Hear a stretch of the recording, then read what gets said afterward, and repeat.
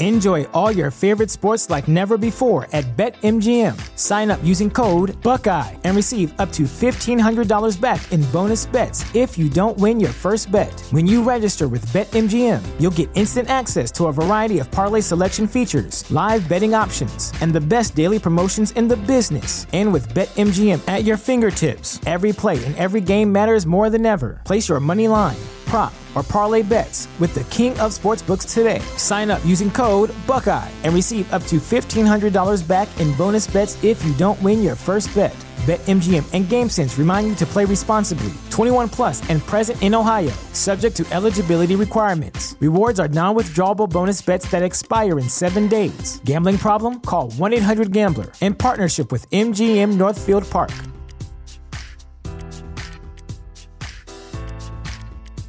You know how to book flights and hotels. All you're missing is a tool to plan the travel experiences you'll have once you arrive. That's why you need Viator. Book guided tours, excursions, and more in one place. There are over 300,000 travel experiences to choose from, so you can find something for everyone. And Viator offers free cancellation and 24/7 customer support for worry-free travel. Download the Viator app now and use code Viator10 for 10% off your first booking in the app. Find travel experiences for you. Do more with Viator. And then it was eerily quiet. And then my mind was kind of like, the head in the fishbowl. Then it takes me into the bathroom and says, this is how you brush your teeth. Brush, rinse, repeat. Brush, rinse, repeat. Brush, rinse, repeat. But there were 2 girls. And it was like, you don't have to give us a ride. You can't fill us, no. You can't refuse us. He'll let us in his car. The thoughts were all alone in this empty void. The head in the fishbowl. This doesn't look right.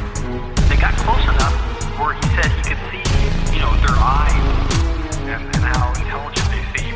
This doesn't look right. These gremlin type creatures. This doesn't look right. No pupils, no iris, 3 fingers, 3 long fingers. And this is when the mental torture. And then it was eerily quiet. All right, guys. Well, we are here on Conspiranormal. We are starting out the show with the guest today. Because it is 11 o'clock for us, and again, 5 o'clock to calling someone in Ireland this time. And we have Marty Stocker on the line, and he is the director of the Netflix, the film that is on Netflix, documentary film called Hostage to the Devil. Marty, welcome to Conspiranormal. We're glad to have you. Yeah, great to be on, mate. Great to be on. Yeah, absolutely. I was going to kind of want to go through your background first, where you are, where you're based out of, and how you became interested in the subject of what we're going to talk about tonight, which is Malachi Martin. How did that come to be an interest to you? It was about 5 years ago. I was approached by some film producers in Northern Ireland, based in Belfast, and they approached me about. They'd seen some of my previous short film work, etc., and they approached me about doing a documentary about this former Kerryman, former Jesuit priest called Father Malachi Martin. So that was about just over 5 years ago now. So so it's been a long passion project, but it was my first feature project. So I just jumped at it really, and I was itching to do my first feature, or basically to prove myself at the feature film length. Sure. Had you had any interest in Malachi Martin before? Had you had any kind of idea of who he was and what he was about?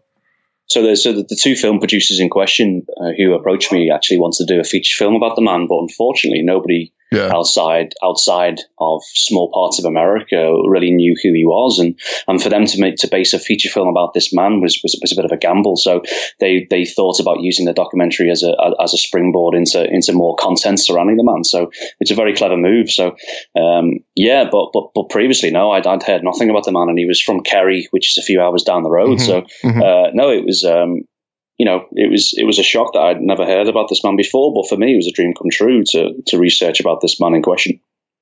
Yeah, I mean, he was definitely an interesting person for sure. Let's talk about his life and talk about his background and some of the things that you found out about him. Yeah. Well, what was the kind of like what stood out for you most with him, about him, that stood out to you? I think, when I first got on board the project, I to be fair, I spent the first 2 years trying to prove facts about the man.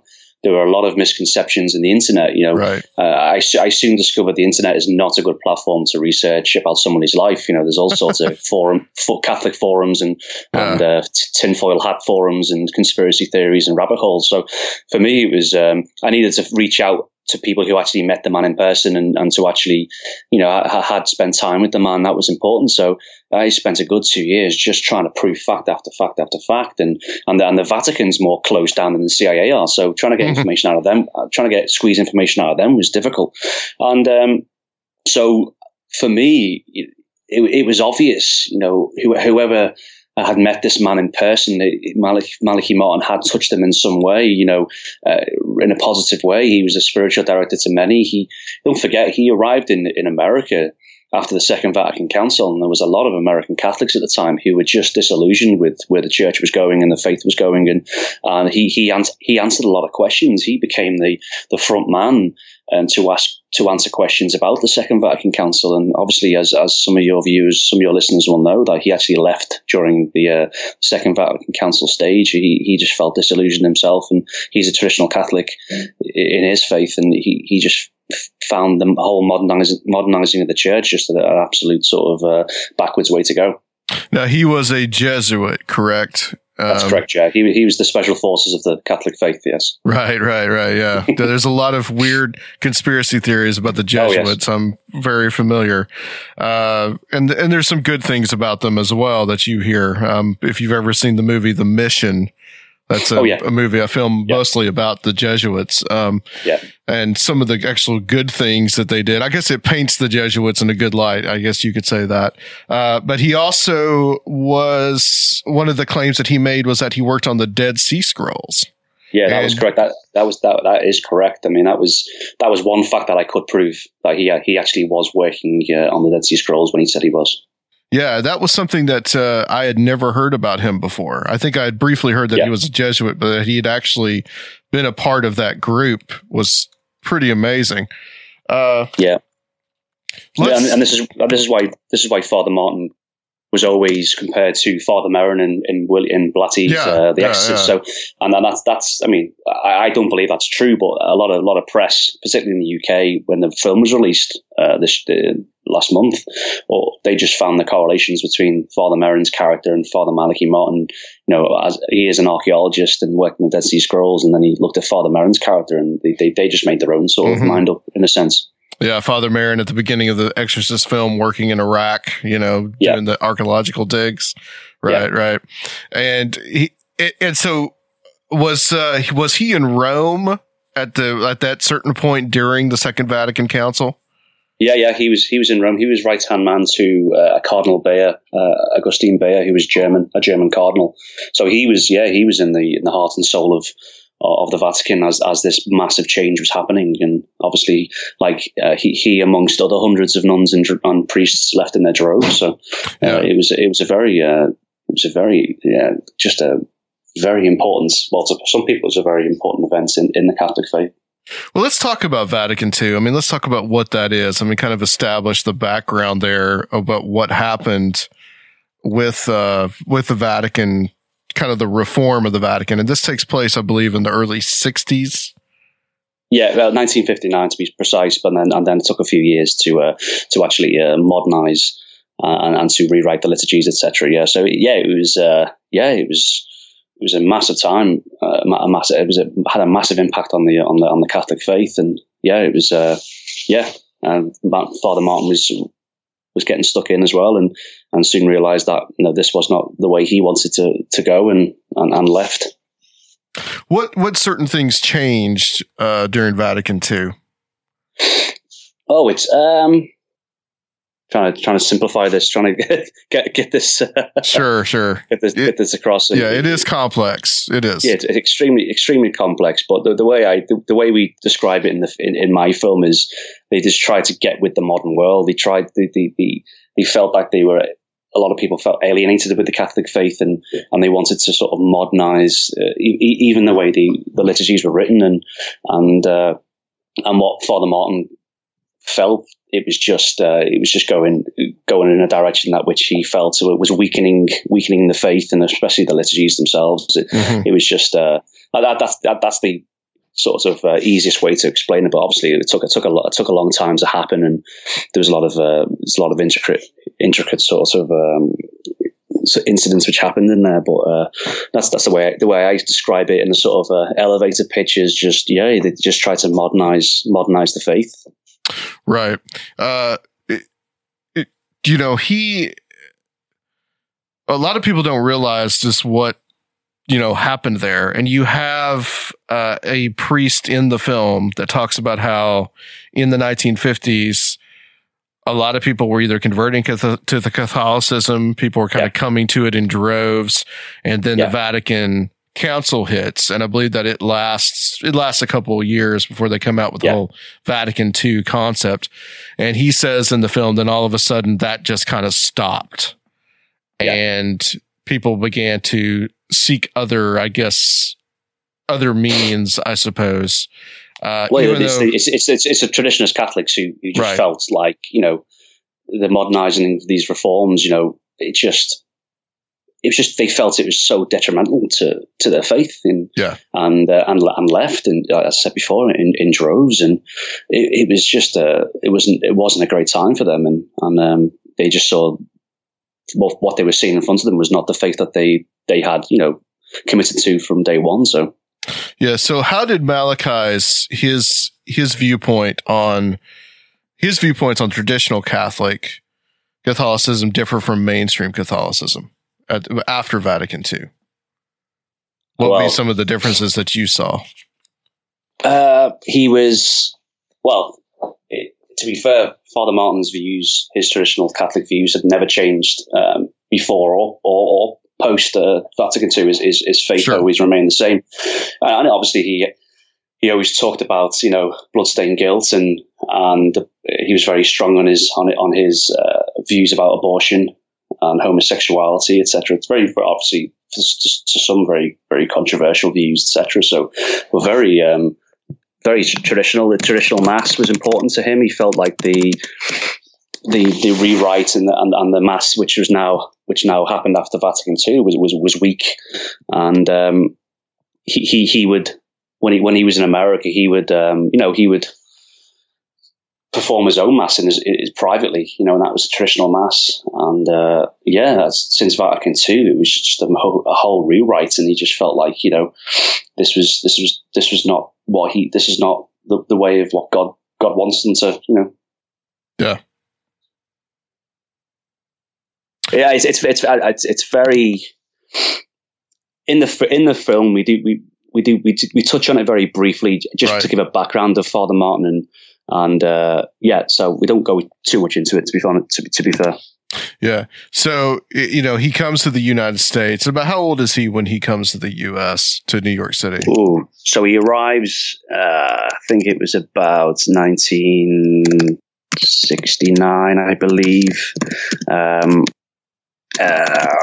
me just check. It was 1969, I believe. So, I'm not sure how old he was. I can't do the maths now right now. But so he arrived about 1969. Yeah, probably. Sorry, wrong. 1966. Sorry. Probably in his 40s. Probably in his maybe late 30s, early 40s. I would probably say. I think he was born in the 20s. Yeah. So, what were his views on exorcism? He had also had this concept of perfect possession. I mean, what did that mean? What did that mean to him? Well, perfect possession was one of two things which Father Martin really, really sort of made him, sit up at night and to be extremely scared of, which was perfect possession and also generational Satanism. It was the first one being perfectly possessed. He said he's only met a handful in his life, but it's the willingness they accept Satan in their lives, and it's nothing strange. It's a full acceptance of they accept it in, and nothing. It's not alien to them. This is normal, and they live everyday lives, and some in very, very powerful positions and roles. But he would say that he would just, you know, they were just seeing them walking around the streets, and just, you know, these perfectly possessed humans walking around the subways and the streets of New York as well. It just creeped him out, and obviously generational Satanism being, you know, families worshipping Satan and passing it on to generations of family members, just like that, you know, worshipping God. For them, worshipping Satan was normal. Again, it was just this acceptance of the devil and Satan in their lives, and that was passed down from generation to generation. So we had children born into this environment, which scared him. And he said in the 70s it was rife with satanic rituals and occult activity. Yeah. How could he tell someone was perfectly possessed? Did he have, I guess, through the training that he could probably tell?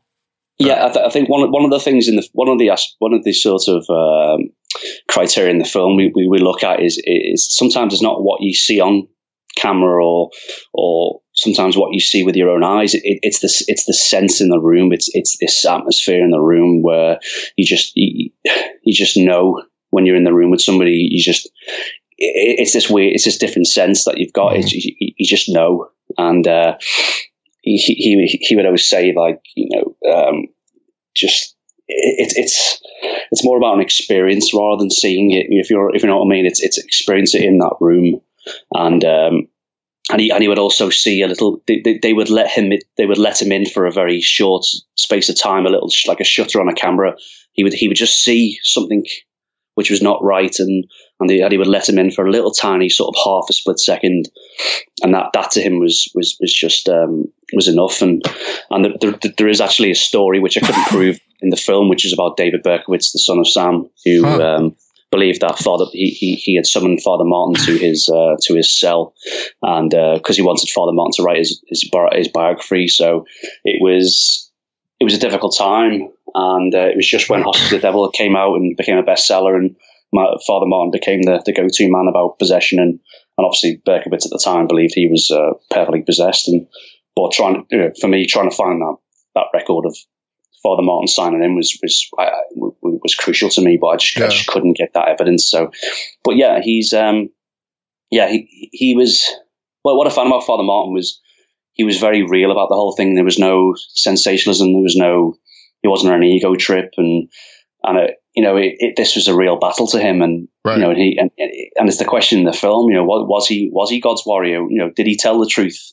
Or was he telling the truth, or was he an absolute sociopath who riding on using the media to you know, for money purposes and to bring more revenue into the house? But as an audience member, it's a unique experience when you watch it, and I can't answer every question for you. So at the end of the film, we're only scratching the surface. So at the end of the film, you'll have a sort of idea of who you thought the man was. Yeah, and you know, he was definitely accused of sensationalism. Yes, exactly. Yeah, I think, particularly when Hostage of the Devil came out, obviously when there's an element in the film where we see William Blatty, who was not happy because it's 3 years after the release of the book, and there is a lot of reports of the first sort of critical reviews of the book were not very nice at all. So at the time, William Blatty believed that he should be the only one writing about the subject matter at the time. I don't know why, but this is what he believed, and he wrote a very scathing review about the book, and Father Martin was accused of being sensational, because at the end of the day, and this is from my own investigations, exorcism is quite a mundane practice. It's quite a mundane experience. You know, it's prayer. You know, it's not what you see in the movies, because obviously movies are trying to sell, you know, entertainment. So. And most of the time, some exorcisms can last up to 2 years, even longer. So it's not, you know, it doesn't happen over a weekend or over an evening. So it's quite a mundane and lengthy process. And I think, like me and Malachi, similar to Malachi, at the end of the day, we are selling entertainment. So we do need to sort of find a middle ground with, do we go sensational with it and authentic? Do we try and find that middle ground? And think about both of us sort of try to do that in our work. Sure. And definitely, I mean, the way that he described it, he talked a little bit, you do show a clip of him talking about The Exorcist, and he said, that there are some of the things, everything you see in that movie is true. There's the head spinning around a complete 360. You don't see that. But there were other aspects to him that were true, but he did kind of also downplay it a little bit as well, because definitely, you see that movie, it's Hollywood for sure. Oh, yeah. It's probably one of the scariest films ever made, but it's definitely Hollywoodized, and you definitely get that, that sensationalist as well, right?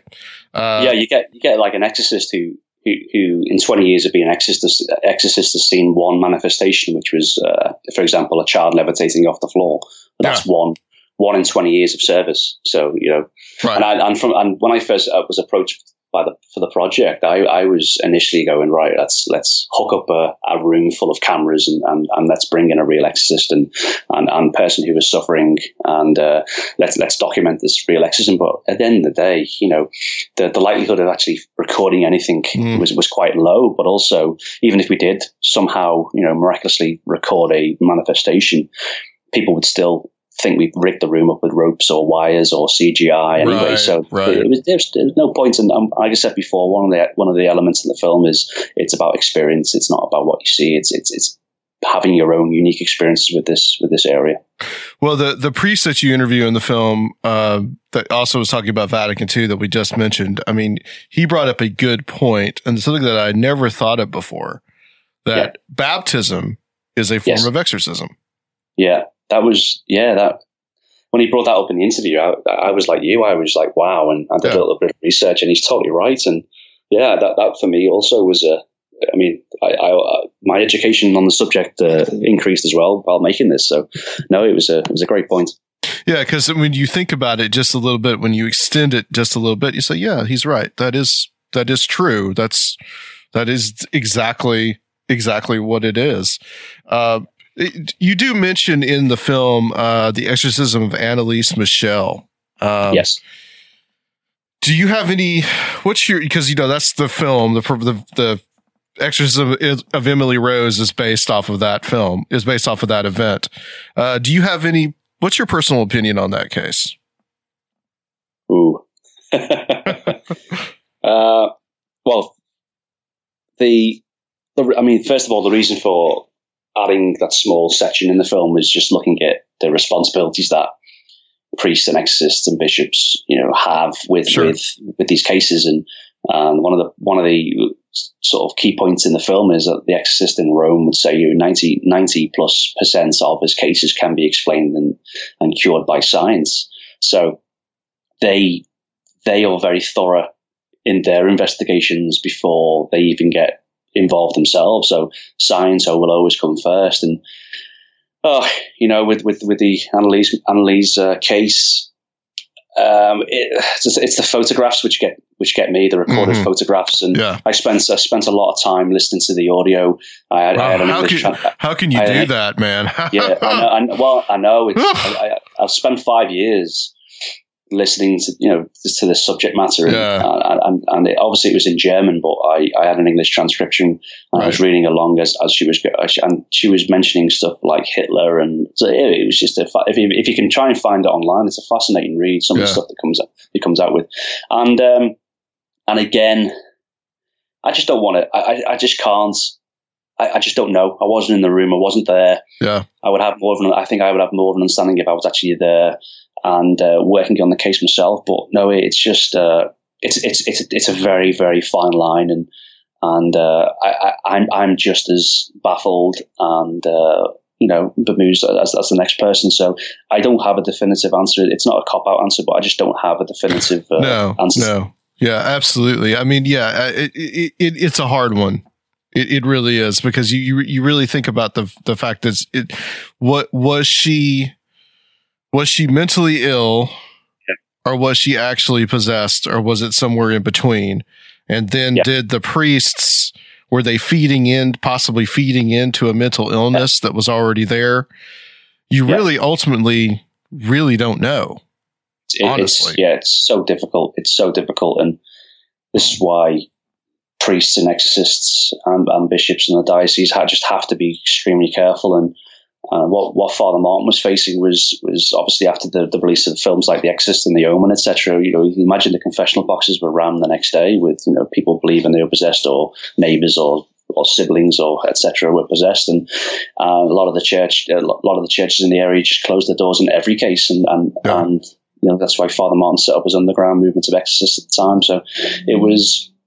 Yeah, it's so difficult. It's so difficult. But I think with thorough investigation first, you do try and you do see a light at the end of it all. But no, I think it's such a difficult area, and this is why the church will always come in last, in a sense. Yeah, true. I want to talk about some of the people that you interviewed in the film that were friends of Father Martin, and let's also talk about one of his biggest critics. I believe the guy's last name was Kaiser, the older gentleman in the film. But let's talk about his friends, some of the people that he worked with. I think Ken Morrow, Sarchi is another one that kind of became big. So there was a film about him that came out a few years ago, which is a pretty decent little movie. Deliver Us from Evil. So Ralph Sarchi, Ralph, like all of Malachi Martin's friends, were extremely protective of their mentor, stroke friend. Father Martin was extremely important in their lives and answered a lot of questions for them at the time. So they were initially very, very protective.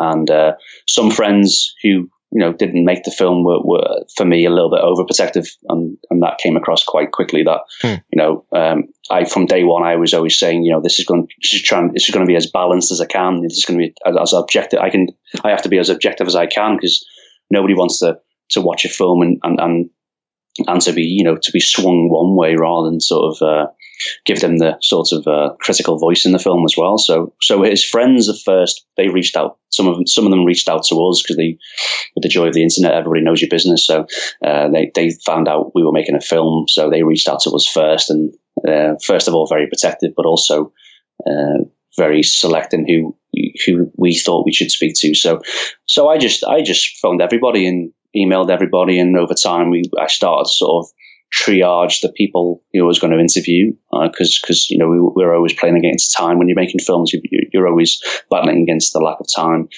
to get things in the can, as we say. So the people left in the film were the likes of Ralph Sarchi, demonologist in New York, ex sergeant in the NYPD, done a lot of years. Gave his life to the service, and now he's given his life to the world of demonology. And we've also got Robert Marrow, who has a very secretive past, which I won't spoil it for the audience who haven't watched the film yet. Who he would always call himself Malachi's driver. He at the end of the day he was best friends with Malachi, but he'd always class himself as his driver. He would take him to and from his exorcisms and also his other priestly duties at the time. And then there was others like obviously Art Bell, although the two of them had never met. They spent hours and hours on the phone together talking about all sorts of things. So they became close as well. And I was lucky enough to get Art Bell on camera, which was great. And John Zavers, similar to Ralph, it was a big mentor in John's life as well. And yeah, we've had John on this show. Oh, great. Yep. Brilliant. So after Hostage of the Devil came out, the book, John felt that was the go-to book at the time in the 70s for demonology, etc. So, and we've got little snippets of Lorraine Warren as well, and so this was a man who was looked up to with probably America's number one paranormal sort of arena at the time. So I was to be honest, I was spoiled for choice of who I had on camera. And at the end of the day, I don't want this to be a 2-3 hour epic sort of documentary. And people already are investing their time in the film. So, and as you'll find out by the end of it, we're only scratching the surface about the man. And it has left a lot of questions open, which is frustrating to many. But it's literally, we're only scratching the surface for obvious reasons. Well, I think that's good because it allows for people to go and research and some research. Do their research on it. Now, this gentleman Kaiser, I don't remember his first name, but Robert Blair Kaiser. Yeah, this is the person that is the critic of the group. I guess that he had. It seemed strange because he had a real friendship with Martin. They were friends, and then there was some kind of something that happened with Kaiser's wife. yeah. And he's very polite about it. Right. But he was he was extremely critical of Martin. Said that he was a charlatan. What was your impressions of him? How did you? What did you think of him? Bob came into the scene like a wrecking ball, as you'll see in the film. He also comes in like a wrecking ball. And years ago, I'd been speaking to Bob on the phone, and a lot of times, and he, in my naivety, he asked me the question, and I answered. This is the question he asked me. He said, "So what do you, Marty? He was trying to suss me out. Basically, he was like, well, so what do you think about the man?" And this is very early on in my research, and I was like, I tried to sort of bluff my way through, and I said, you know what, I'm going to remain on the fence about the man. And he sort of laughed down the phone, and he was like, you cannot make a film and remain on the fence about this man. You either one side of the fence or the other. So, and he was totally right. Over the years of further research, and also as a filmmaker and writer, you need to make that decision. You can remain as objective as you can, but you are going to sway very subliminally sometimes, and in very minor ways. You are going to sway to certain way, either pro or anti man. So he was very, very fascinating to speak to. He's obviously best friends with Father Martin during the Vatican days, became best friends. He was also a Jesuit himself, I believe from the late 40s onwards, and then became a correspondent for Time magazine and wrote a few great articles and some books. And I just felt the need to have him on camera. And it was sort of 2 weeks before the main shoot, and he rang me up again and said, "Marty, you need to come quick. I'm dying. I'm in a hospice. And you need to come quick." So obviously made sure that Bob was the first one on the list when we arrived in America, in Arizona. He was the first guy to get on camera. So, and I went up to his hospice with our production man, with our producer, US producer, and we banged the interview out, and you could still tell, it was a little glint in his eye when he was speaking to me. You could still tell he respected the man. He respected Malachi. He respected. He would never say it to your face, but he just knew that he still had fond feelings about the man, even though a lot of things he was saying was quite, was extremely critical. You could just see in there that, he was, he still had that little bit of respect for him, and you would do, spent so many years in the Vatican together, and sure, and spent a lot of time researching together and talking and partying, etc. So yeah, so unfortunately, 3 weeks after the interview, he passed away. But I'm also getting a lot of complaints about why I had Bob in the film at all, and just for me, he provides that critical anchor. He asks a lot of questions and answers a lot of questions, which a lot of the audience who doesn't know Malachi will have in the back of their minds as well. So, although we have a lot more friends than foes in the film, he was still important to have in the film as well, and just a demonstration of how controversial Malachi Martin was during his life and after his life when he passed away. Sorry. Yeah, you got to have somebody that is. Someone that is, I don't know, that I would say he's impartial, because definitely not, but somebody that can kind of bring a little bit of a critique to it. I felt kind of like, that he says that Malachi Martin slept with his wife. I felt like, okay, this guy may be a little bit biased. There might be a little bit of a problem here, but Malachi Martin, it's not, and I'm not talking about just female friends here. They would always say that he was just extremely charismatic in the way he would be at dinner parties, telling us stories, the way he interacted with others.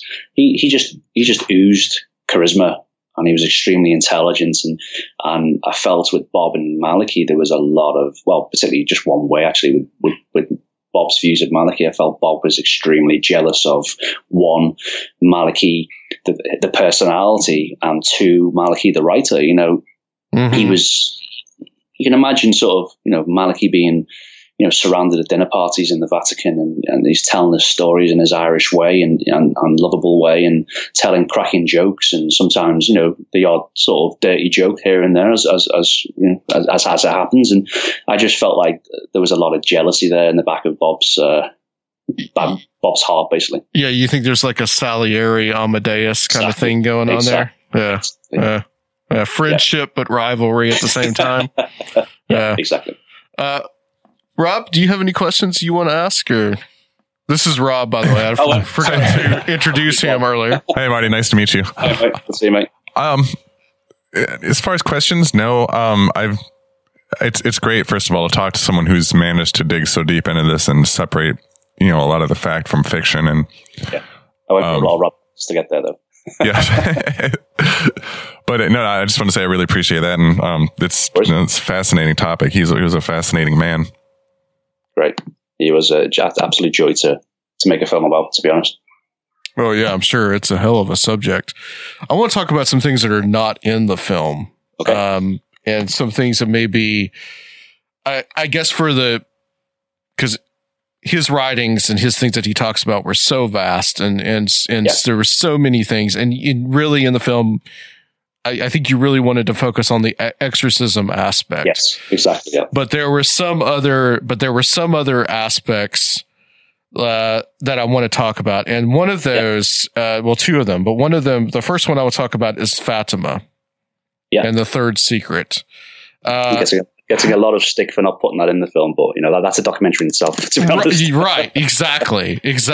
I mean, you have that exorcism aspect of Malachi Martin, and then you have this more kind of conspiracy theory aspect of Malachi Martin. Yeah. And the things that he talked about.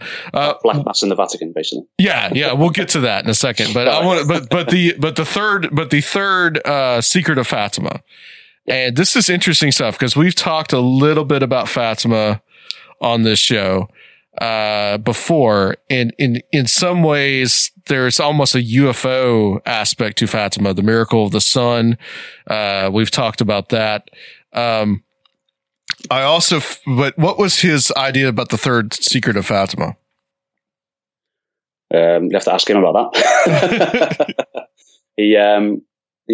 He mentioned, he used to talk about it to Robert Marrow, who was his driver, but even he never told me anything about that.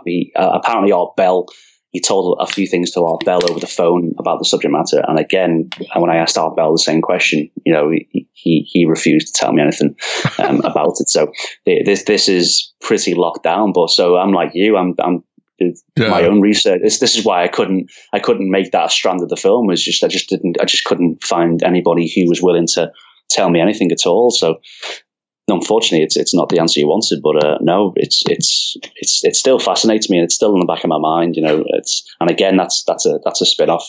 That's a film in itself, a documentary in itself as well. Well, actually, it generates another question. Why do you think they're so secretive about it?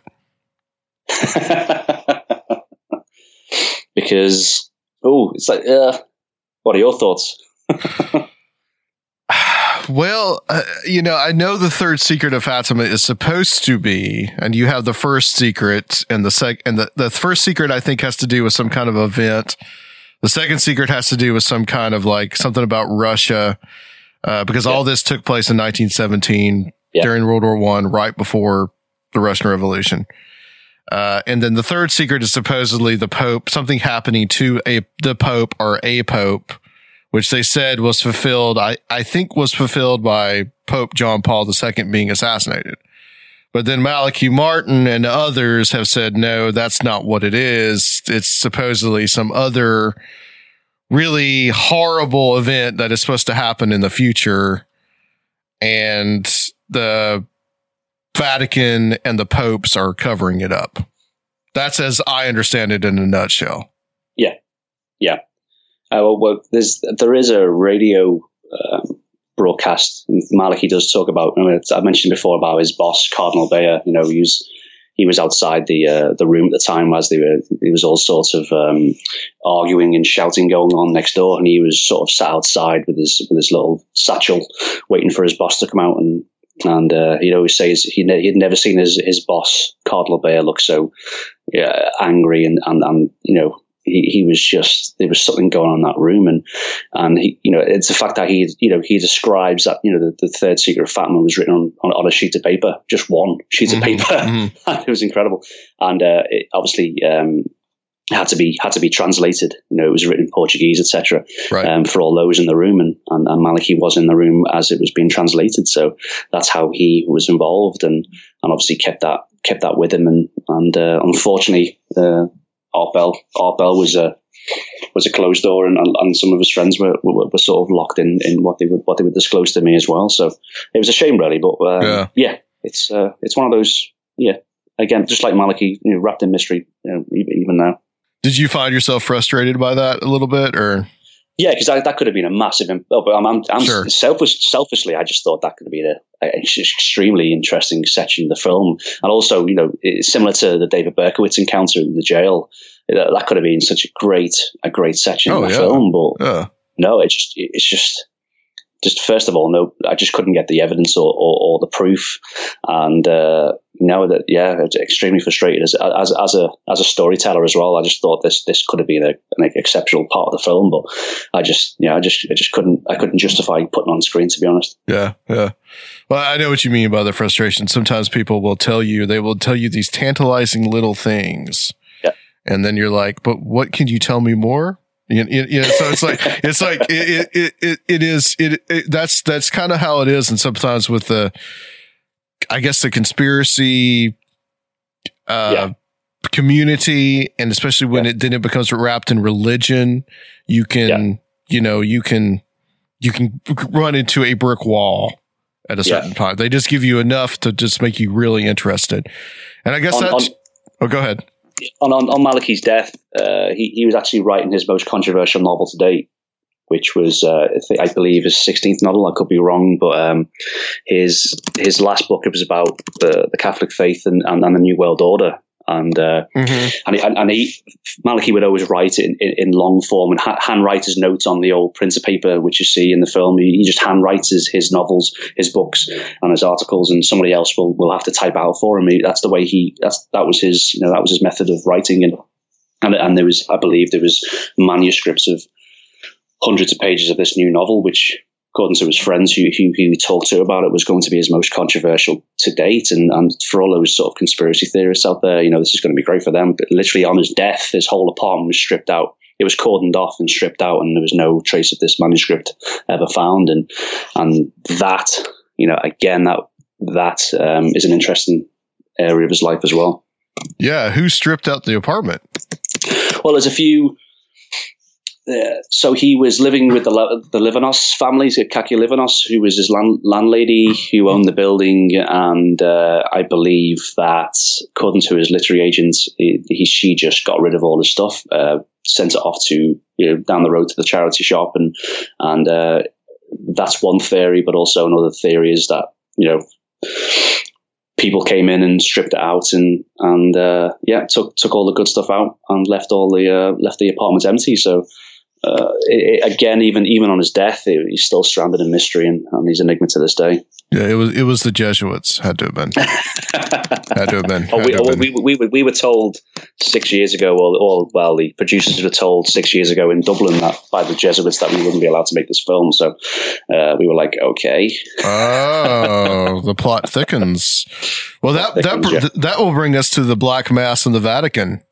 Oh, lovely. So that's one of the big things. Like I remember Art Bell being on the radio, and I can remember maybe hearing Malachi Martin a couple of times in the mid to late 90s. And that was the big thing, was the Black Mass in the Vatican. And supposedly, I don't know when was that supposed to have taken place? The 60s? Yeah, the 60s. It was actually during the Second Vatican Council, the height of the Second Vatican Council in Rome, I believe. Right. Right. And there was this, somehow there was a coordination by telephone with another black mass in Charleston, South Carolina. Yeah, of all places. So the so the Freemasons were involved because that's supposedly that's where Albert Pike started the Freemasonry, or Scottish Rite Freemasonry rather. And, very interesting. There's like 3 conspiracy theories. I think they're in one. So what are your thoughts on that? My thoughts are quite strong, hence why I'm hopefully going to be working with 2 other producers on getting Windswept House. We're trying to get Windswept House made into some sort of I don't know what it is yet. Which is one of his novels, right? I think. Windswept House is one of his novels. Yes, he talks about this. Okay. He always wrote in a factional sense, so based on fact. And his friends would always ask him, "Why do you always write in this, factional sense?" And in a factional way, and he always say, "Well, I want to keep my kneecaps," and that was his answer. So, he was very careful as well, and who he wrote about, and changed the names over, for obvious reasons. But I do. If you are interested in Malachi Martin, and I would definitely recommend the top 3 of his books being, Windswept House, being in that top 3, definitely. Yeah, I was reading about that the other day. You could really do that up. I mean, that could be like Your Eyes Wide Shut. Exactly, yeah. There's all sorts of threats and all sorts of layers going on. So, and obviously Pope Paul VI is, his famous statement is, the smoke of Satan has entered the sanctuary. So it's very dramatic, but very chilling times if it was true. Yeah, I mean, you really can't discount it, can you? No. In many ways. I mean, knowing some of the things that, what we've talked about on this show, and I'm sure that you've heard, you really can't discount it. No. About exorcisms, how have your viewpoints on that changed? Have they changed in first studying this man, studying exorcisms, and then making this film? I think I've become, this might sound strange, but I think I've become more skeptical with the whole thing, and very what I see, what I listen to, and what I'm told. I'm very much more skeptical about the whole thing, and not in a negative way. It's just that I've been speaking to these exorcists in Rome, for example, who are very, very careful about approaching cases, and they have to be careful themselves from legal reasons as well. So I'm skeptical. I do believe in extremely, extremely rare cases which science just cannot explain. I do believe that there is something, not of this world involved, and and hopefully that doesn't come across too much in the film, being subjective, as objective as I can be. Right. But sometimes your beliefs do filter out now and again. However, generally I believe I've become more skeptical in the whole subject matter. Has it in any way? Well, you have become more skeptical, but at the same time, do you feel that it may have strengthened your faith in some ways? Oh yeah, it's been a 5-year passion project for me, but it's also been an educational journey, but also a journey of my own faith as well. And it has slowly, fortified what I believe in, and it has been a spiritual journey as well. Not to sound too cheesy, but it had to be really, looking at what I was researching at the time, and what I'm still getting people contacting me out the woodwork, and I feel like I feel like I'm not overwhelmed yet, but this is what Malachi Martin was facing. Was he would give out his telephone number and his postal address on live radio, and then next minute you can imagine his voicemail was just rammed with people needing his help.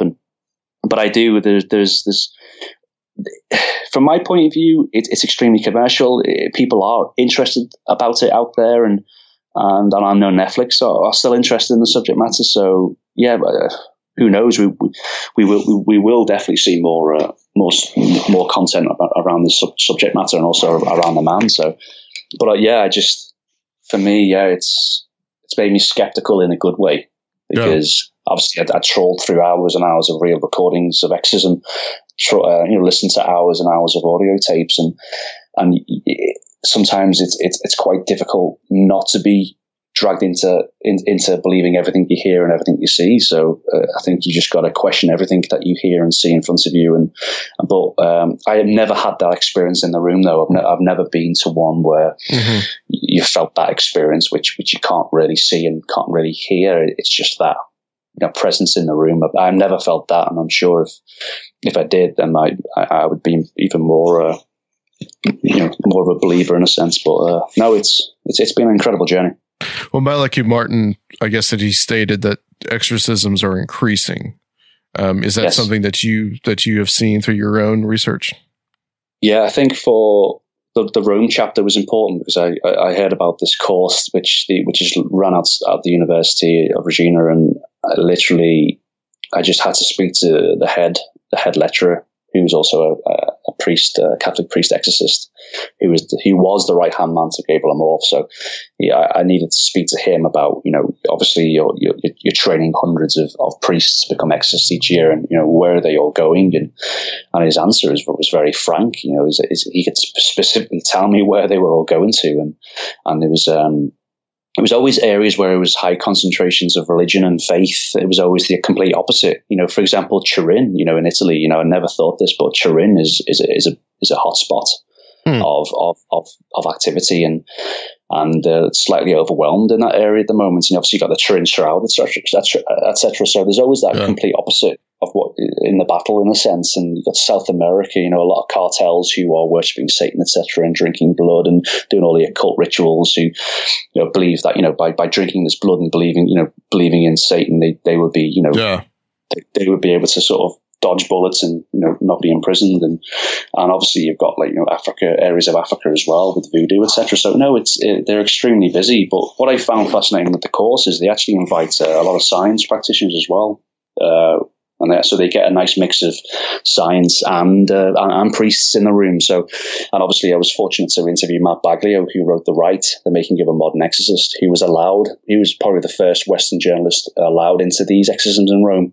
Right. And he was standing in the back of the room. So he was like me as well. He was actually in the room, which is not what I've done, but he was even more skeptical as well. He was even more of a skeptic. So he was great to interview as well. And obviously, The Rite became a film with Anthony Hopkins and became quite famous. So and he wrote Argo as well. So which I'm a big fan of that film. So he was great to speak to. Yeah, The Rite was a pretty decent film. I mean, I think it had nothing to do with the book, but no. they usually don't, do they? That's all. Ask Ralph Sarchi about that. Yeah. Well, Marty, we're almost out of time here, but before I let you go, I want to talk about a little bit of your other projects, other things that you've been working on.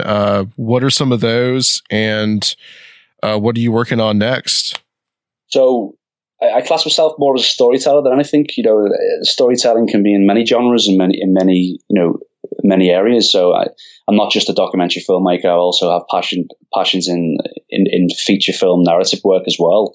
So at the moment, I'm heavily involved in two projects.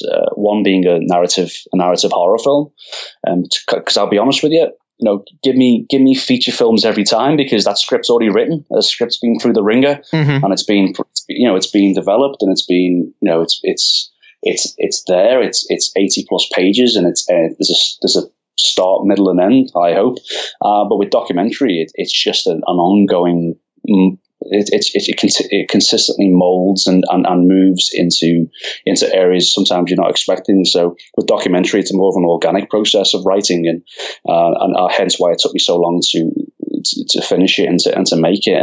But with feature film, it's like I said before, it's very the script's already written, it's there, etc. So that's laid out for you. Yeah, exactly. Yeah, but also, I'm working on a feature documentary about invisible wounds of war in special forces, and it's an area which is very close to my heart. Being an ex-sufferer myself, I'm a former Royal Marine Commando, and my grandfather was in the Special Air Service during World War II, and he was an undiagnosed sufferer of PTSD, and that for me is another passion project which I'm working on at the moment with some UK Special Forces guys at the moment. So it's going to be extremely in-depth, emotional, personal private journey, which I'm going to be going on at the same time as the special forces operators. So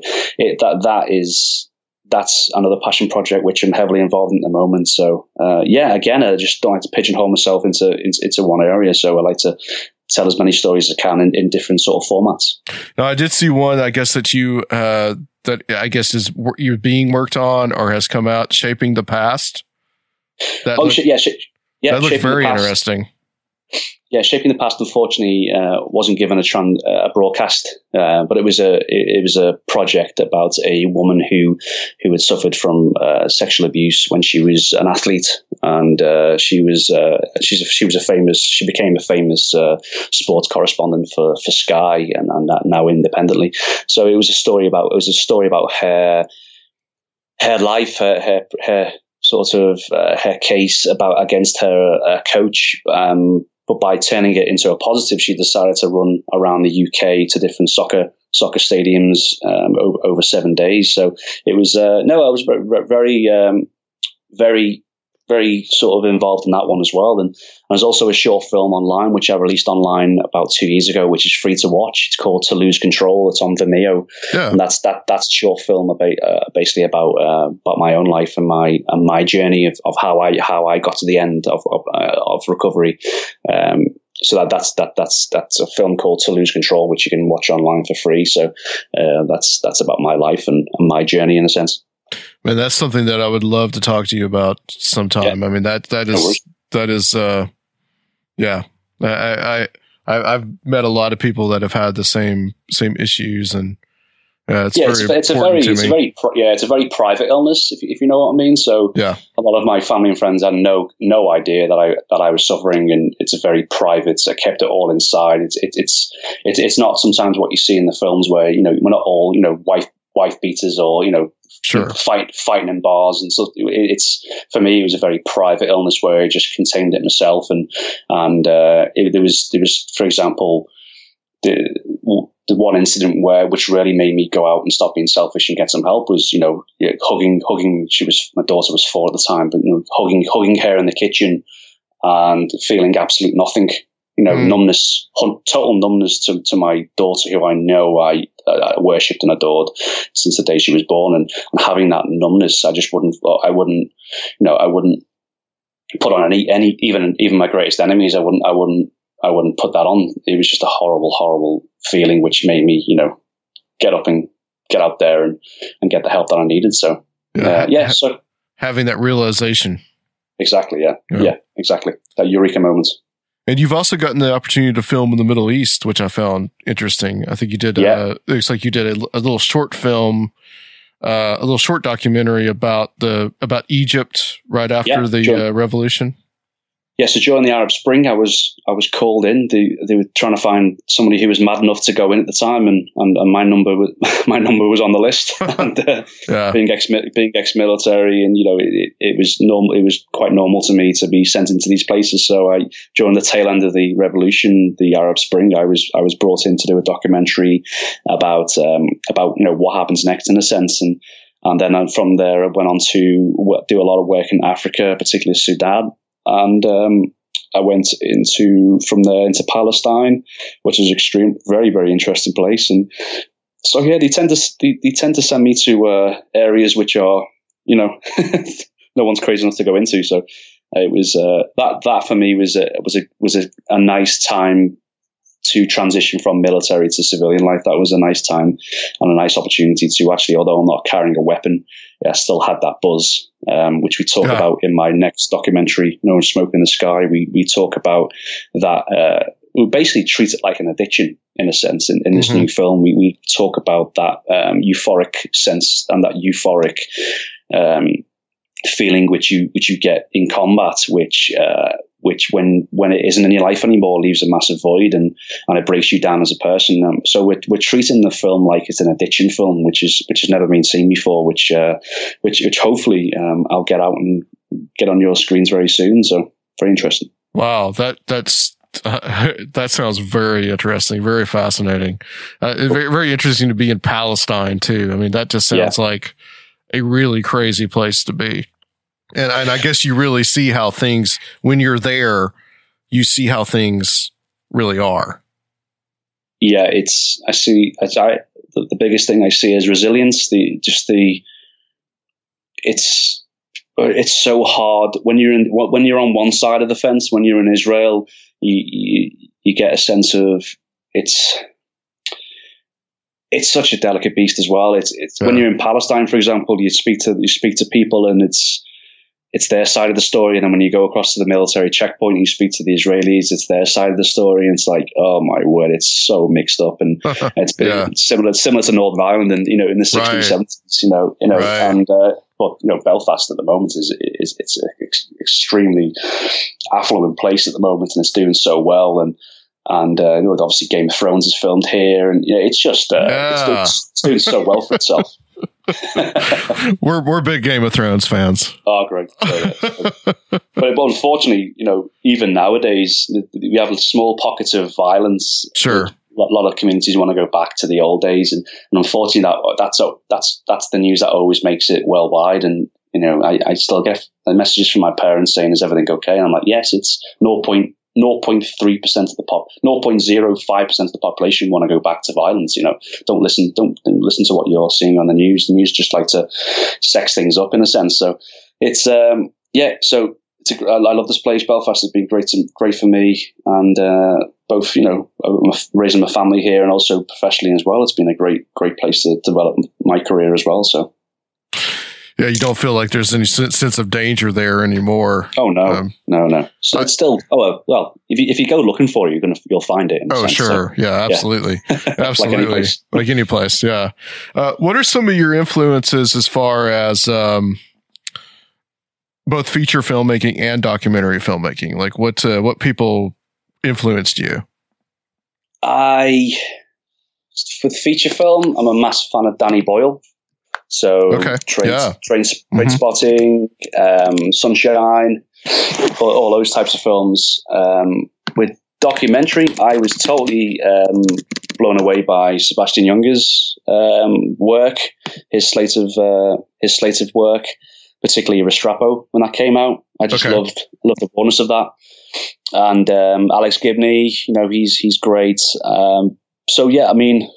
It's hard to sort of specify, but what about Herzog? Yeah, he's okay. Yeah. He's okay. Yeah. He's okay. He's sometimes it's quite difficult to get through some of his work, but that's no disrespect to him. But no, it's all similar to Sebastian Junger's work. It's raw and it's real and it's on screen, and there's the audience have got a great bullshit radar. They know when things are being faked and sexed up on screen. So as a documentary maker, you just got to keep things as real as you can and just have little sprinkles of sensationalism. But obviously at the end of the day, as long as you know what you're talking about and the question. What the underlying question is, and the same for Hostage. The underlying question throughout the film is, did this man tell the truth, or was he an absolute fantasist? That's the main question. Yep. And I think you do a good job of exploring it. And where can people see the film? Hostage to the Devil's out on Netflix, I believe. Well, it's on for 3 more years, so you've got time to watch it. And it's still on iTunes, so you can watch it on iTunes. And I think it may still be on Amazon Prime, I'm not sure. But so the main one being Netflix, but I believe also iTunes and Amazon still have it as well. Excellent. Well, Marty, thank you so much for coming on the show. Stay on the line for us. We're going to close this out. And guys, we will be back on Conspiranormal. Tarot is the art of using cards to peek into the mysteries of the world around us. Have you ever wanted to try tarot? To learn more about relationships, work, or finances? Maybe you don't know where to start, or feel self-conscious going into one of those parlors. Try Ask Shuffle Cut, a great way to try tarot over email. Check us out at askshufflecut.wix.com/tarot. That's askshufflecut.wix.com/tarot. All right, everybody. Welcome back to Conspiranormal. Fascinating interview. I tried to watch the movie this morning. I'm going to have to watch it tonight now after the fact. Because I didn't know much about this guy. I've heard about him in previous episodes, and I don't know. Just I feel like we barely scratched the surface with Marty tonight, and I feel like the documentary, according to you guys, barely scratches the surface of the subject itself. So sure, I'm intrigued. I'm very, very intrigued.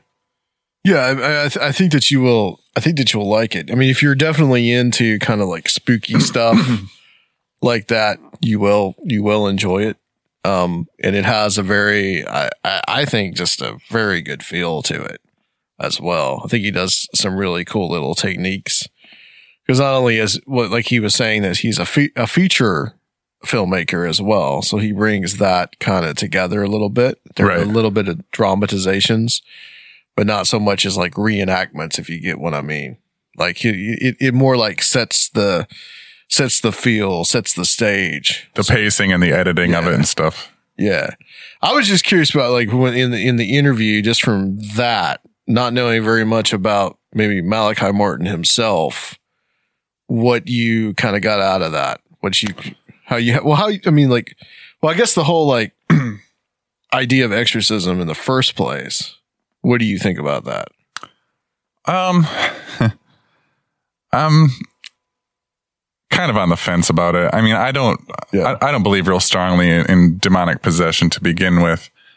And I don't believe that there's a huge war between good and evil. I think that people are just all kinds of shades of gray, and we all have a little bit of that in all of us. And to me, demonic possession is more a metaphoric thing.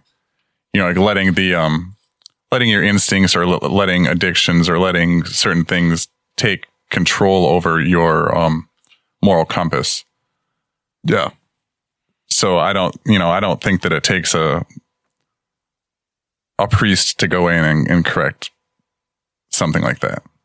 But there could be though, even if it was just that, even if it was just where you are completely overwhelmed, or maybe your psyche is completely overwhelmed by whatever it is, that whether it's an external force or whether it could be like what you're saying, an internal force. There could be something therapeutic about going through a ritual that basically cleanses you. Oh, for sure. And, I think the more the person, the possessed individual believes in it, I think the more powerful it's going to be. Right. And episode 150, when we had Red Pill and Josh and Soraya on the show, we talked about this film because they had sat down and they had watched it. And we talked about some of like the power of belief, whether you can become so wrapped up in what your belief system is that you see nothing else outside of that, and that you don't think of any other factors, even though sometimes you say that you do. I do like how Marty kind of typified it as, from his research, that he talked about how exorcism was much more of a mundane thing than is usually been portrayed, especially by Hollywood, right? Right. Because like our first kind of portrayal of an exorcism is obviously The Exorcist. And then everything kind of builds off of that to movies like The Conjuring, The Last Exorcism, which if you've not seen, is an excellent movie. These kind of The Rite, these kind of movies that are out there. So people get in their head that this is how an exorcism is supposed to be. Like it's supposed to be such an extreme sort of thing, but it really isn't in a way. It's more of a, I guess, in a way of cleansing someone's soul, I suppose. And I asked about the Annalise Michelle case because even though that is, it in many ways, it's a horrifying case in and of itself. Of here's this girl that apparently had this bright future, but apparently she did have, some people think she had mental problems. Some people think she was possessed, but she just basically wasted away and was like basically like a living skeleton towards the end of her life. And if you listen to those tapes, have you ever heard any of those tapes? No. Like you can find stuff like that about it on YouTube. It's utterly horrifying. I mean, she's screeching. I've heard some people say that she spoke in other languages, but Marty said that it was all just in German. So I don't know. I don't know if there really was anything to it. That's The Exorcism of Emily Rose was based off that case. If you've ever seen Okay, yeah, I've seen that. Yeah. I mean, basically what happened in that case is what happens in that movie, except they took it from Germany to like middle America somewhere. Right. You know, that's a good movie too in and of itself, because, you know, it's more of a courtroom drama than anything. And so it does kind of feed on this idea that, well, was she or wasn't she? Or was it a actual demon, or was she just messed up? And the faith fed into it. What were your thoughts on kind of like what you heard about Malachi Martin? I mean, what do you think about, from just the little that you heard? Do you think that he was on to something? Do you think that he was a charlatan? Do you think that he was? Well, I don't know. It sounds like he took a lot of risks. Yeah. To kind of get his beliefs and opinions out there, which, I mean, I don't see why else he would have done that unless he really believed it. Right. You know, as far as like the, what was it? The Vatican stuff, the satanic stuff going on and all that. Having really no knowledge of him before this, it's hard to really have much of an opinion on him. Sure. And I think that's what fascinated me most about those. Now I just want to learn more about him and his history. Yeah, my main exposure to him was just from hearing maybe like an Art Bell interview or something. And a lot of that stuff you can find on YouTube now. So you can go back and listen to this stuff from like the mid to late 90s. I do want to talk a little bit, delve a little deeper into some of his ideas. This is from a website that I think is probably a little bit more biased on the Catholic side, but we'll go ahead and read some of it anyway. Talking about some of like the third secret of Fatima and this whole idea of the Black Mass in the Vatican, what this was. I mean, you got to admit, this is really like juicy stuff. Okay? Oh yeah, for sure. This is like, you can sink your teeth into this. This is from These Last Days News. Okay. Concurrent satanic rites reportedly took place in the U.S. and St. Paul's Chapel in the Vatican on June 29th, 1963, barely a week after the election of Paul VI. Father Malachi Martin affirmed Satanism has been practiced in the Vatican. Father Malachi Martin's accusations. In the Fatima Crusader article, Malachi Martin, a scholar, Vatican insider, and best-selling author, said anybody who is acquainted with the state of affairs in the Vatican in the last 35 years is well aware that the Prince of Darkness has had and still has his surrogates in the court of St. Peter in Rome. From 1958 until 1964, Jesuit priest Malachi Martin served in Rome, where he was a close associate of and carried out many sensitive missions for the renowned Jesuit Cardinal Augustin Bey and the Pope. Released afterwards from his vows of poverty and obedience at his own request, but still a priest, he ultimately moved to New York and became a best-selling writer of fiction and nonfiction. One of the things in the movie and the documentary he talks about is, he was released from his vows of poverty so he could make a living, and his obedience, which was actually his obedience to the Jesuit order, but he was not released from his vows of chastity, which if he slept with the other dude's wife, then he kind of broke that vow. But anyway. Right. Martin first made reference to a diabolic rite held in Rome in his 1990 nonfiction bestseller about geopolitics and the Vatican, The Keys of This Blood, in which he wrote, most frighteningly for Pope John Paul II, he had come up against the irremovable presence of a malign strength in his own Vatican and certain bishops' chanceries. It was what knowledgeable churchmen called the superforce. Rumors always difficult to verify, tied its installation to the beginning of Pope Paul VI's reign in 1963. Indeed, Paul had alluded somberly to the smoke of Satan which has entered the sanctuary, an oblique reference to an enthronement ceremony by Satanists in the Vatican. Besides, the incidence of satanic pedophilia, rites, and practices was already documented among certain bishops and priests, as widely dispersed as Turin in Italy and South Carolina in the United States.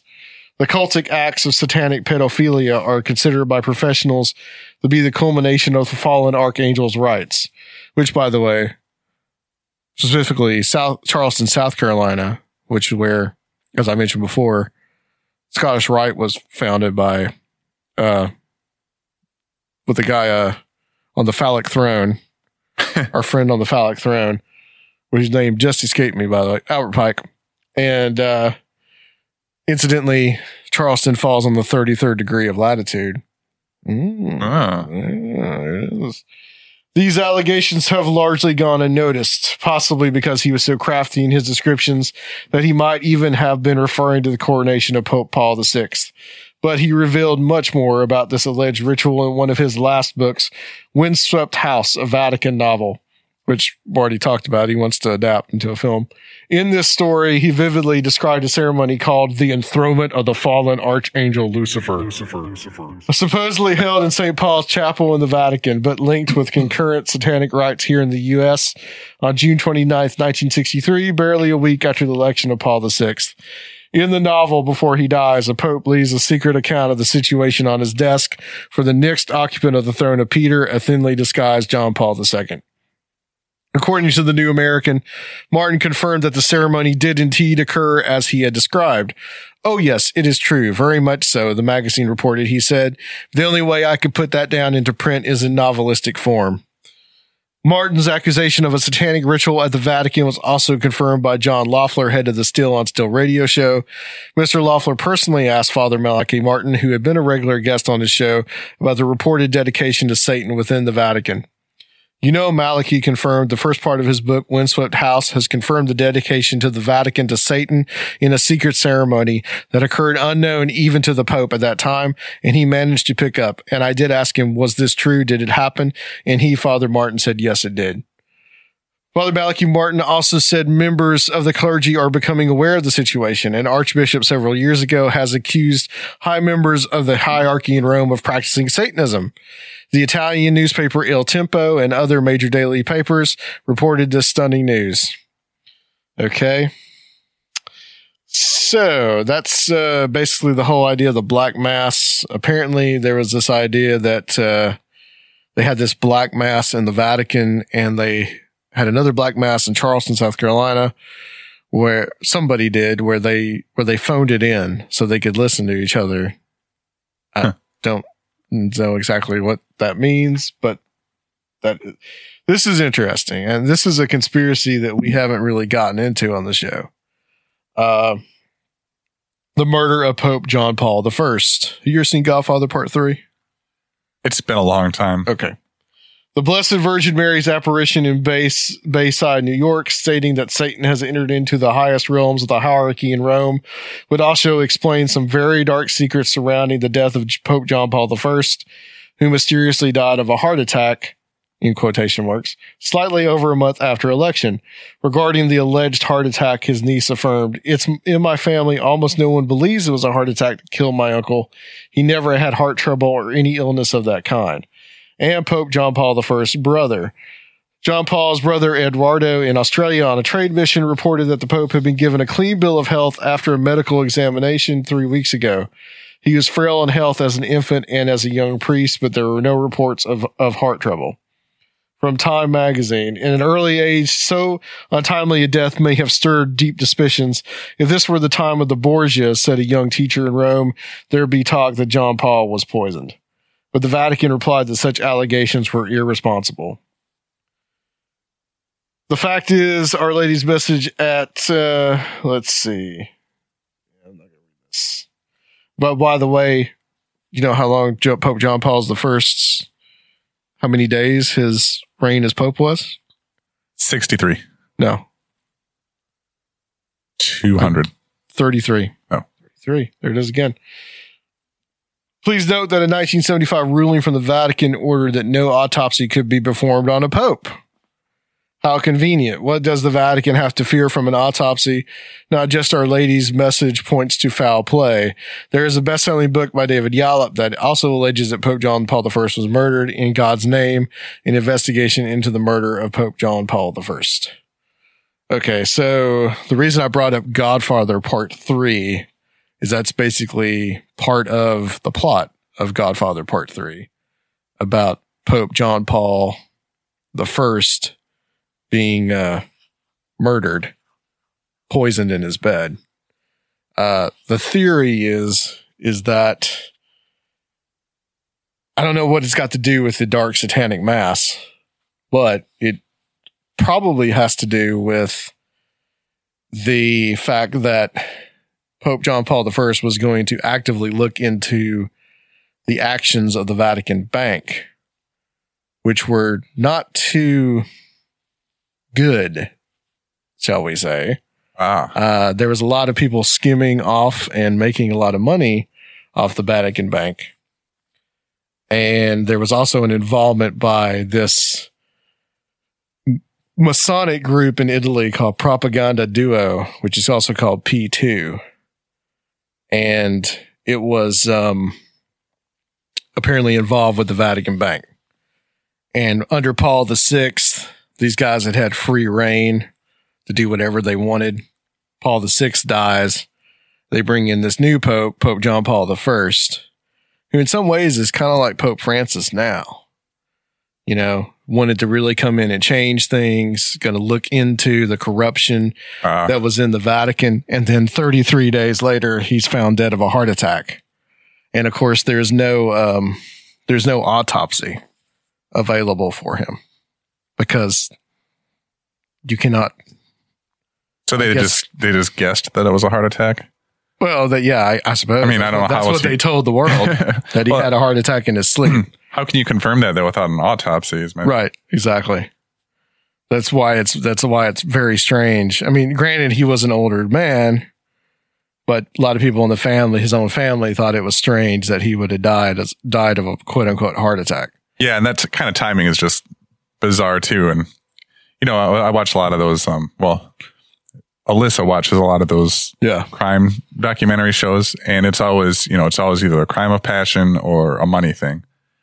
And if he was, rocking the boat and getting in the way of a lot of people making a lot of money, I could easily see that being a good motive. Right. And a couple of years later, this happened in 1978. So I think about 2-3 years later, there was a guy named Roberto Calvi, who was a member of P2 and also an official in the Vatican Bank. And he was about to go public with some of his stuff, and they found him hanging off a bridge in the middle of London, like literally hanging there. And so Godfather Part 3 kind of plays on all this whole conspiracy, because in the movie, Michael Corleone is trying to finally go legit, right? After 20 years of being this mafia guy. And he's trying to bring the family business into legitimacy and selling off the Corleone crime family holdings and trying to invest it in some kind of like trading company that is owned by the Vatican Bank. Well, he ends up just getting involved with even deeper criminals that have been around for 500 years, right? And that are involved with the Vatican Bank, and eventually, as a way to get back at him, they kill the Pope in the movie, because the Pope is this guy that the cardinal that he confesses his sins to at one point in the film, and there is actually a scene where they kill Corleone's guys, kill a banker, and hang him off a bridge. Okay, so that's the Roberto Calvi character. However, in real life, that happened about 3 years after. That's a whole like can of worms, like the P2. I mean, you talking, those guys are like classic mafia, Freemasonic ideas, probably roots in like the old criminal history in Italy. Okay, that stuff goes and runs deep there. And that was a huge thing in like the early 80s because people really speculated that's what happened. And, Pope John Paul II was elected. And then 3 years later, about a year after he was elected, he was shot by this Turkish guy. And some people think that there's something that has to do with that. And so that's where like the third secret of Fatima comes in, right? Is that they say that the third secret is that that a pope would be killed or assaulted. This is from, I'll go over this and we'll go over to some other things, but this is from the Book of Knowledge in Wikipedia. Let's give what the three secrets are. The first secret, because this is the three children that saw the lady in Fatima in Portugal, right, in 1917. We talk about this in a Patreon only. So you gotta be a Patreon, a little plug there to hear this with Joshua Cutchin. Those are all posted on our Patreon page, but you got to pay $4 a month to hear it. Hint, hint. And then there was the other things about the miracle of the sun that I mentioned, which a lot of people believe is a UFO event. There are some people out there who believe that is what that was. Guys like Jacques Vallée talk about that. But the first secret that the lady said to the three children, and the one that survived, that lived to adulthood into old age, was Lucia. The first secret was a vision of hell. Okay. The second secret was a statement that World War I would end, along with a prediction of another war during the reign of Pope Pius XI. Should men continue offending God, and should Russia not convert? The second half requests that Russia be consecrated to the Immaculate Heart of Mary. There's all kinds of stuff about Russia in these prophecies, which is strange because it's 1917, and that was the year of the revolution. And this happened in July, so it was a few months before even the Bolshevik Revolution. You look perplexed there, Rob. Well, I was just trying to, because this is all from Portugal, correct? Right. Yeah, it's Portugal. What, was there anything significant going on tying Russia to the region, or well, World War I was happening at that time, and Portugal technically was involved with the Allies in World War I, so they were technically allies of Russia. That's the only thing that I could see. I was just thinking, would Russia have been on the people's mind anyways, or is it just really bizarre? Probably it may have been because of the fact that Russia was experiencing a revolution. I mean, the Tsar had been, we talked about some of this last week. The Tsar had been toppled in March of 1917, and this is July of 1917. So I'm sure it was on people's minds, a lot of people's minds, especially on the Allied side, whether Russia was going to stay in the war. Right. So I could see that. And then, but it's interesting that kind of, what happens under communism, and Russia is not a Catholic country. It's a Russian Orthodox country. So I don't know why that there would be the concern of the Blessed Virgin Mary for Russia, unless she just really had a heart for him or something. But what that means, I don't know. But, what happens after though is that the Bolshevik Revolution happens and Russia becomes an atheistic society and begins to persecute the church. So there is that. This is the third secret. Okay. Which was not revealed supposedly until the 60s, I think.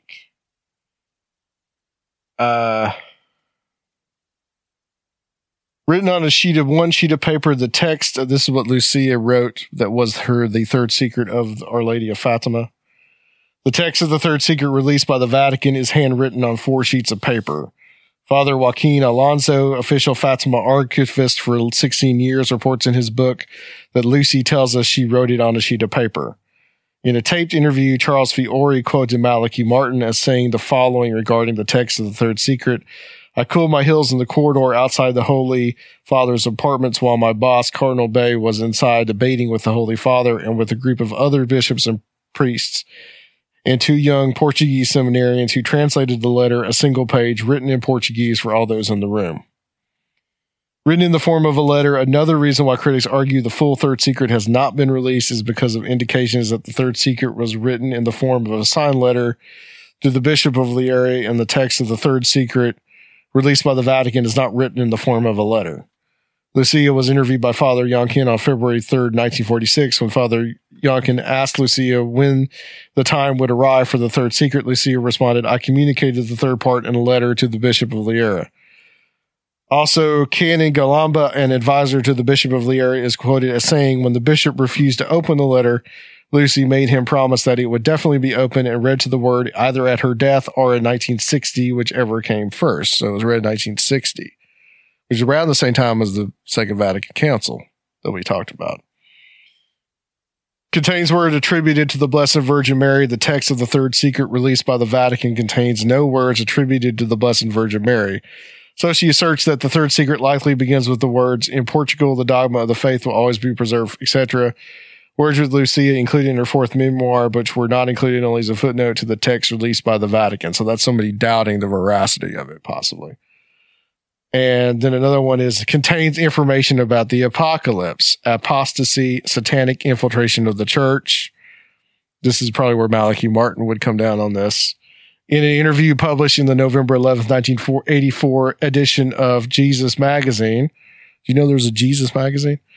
Cardinal Ratzinger was the one who became Benedict XVI, by the way, was asked whether he had read the text of the third secret and why it had not been revealed. Ratzinger acknowledged that he had read the third secret and stated in part that the third secret involves the importance of the noviciate and dangers threatening the faith and the life of the Christian and therefore the life of the world.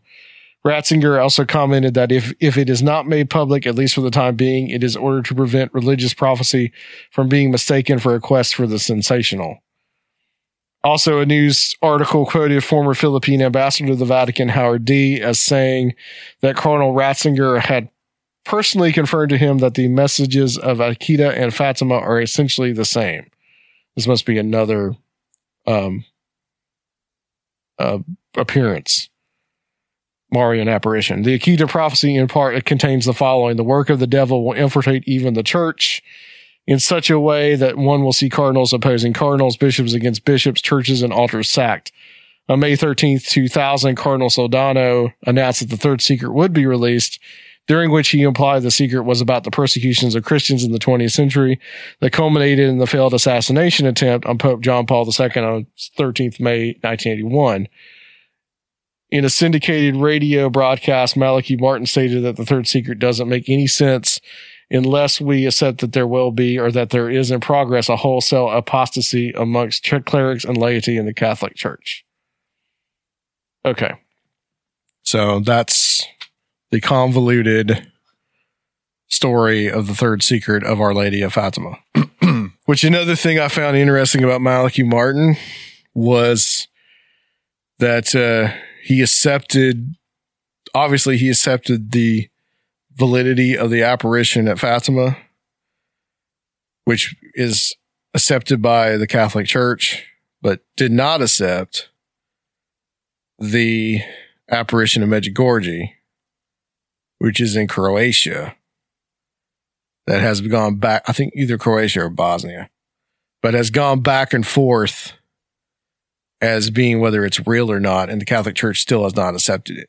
I just find it funny that he accepted that, and not being one that did not accept the Vatican II Council, he would still not accept something that the Church did not accept. Does that make any sense? What I'm saying? Yeah, no, I know.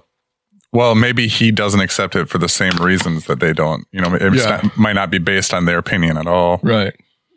I don't know what that could be because I don't know anything about it. But so that's the convoluted history of the If there's anybody out there in the audience that is Catholic and wants to comment on this, please feel free to send us an email because I'm confused. Yeah, absolutely.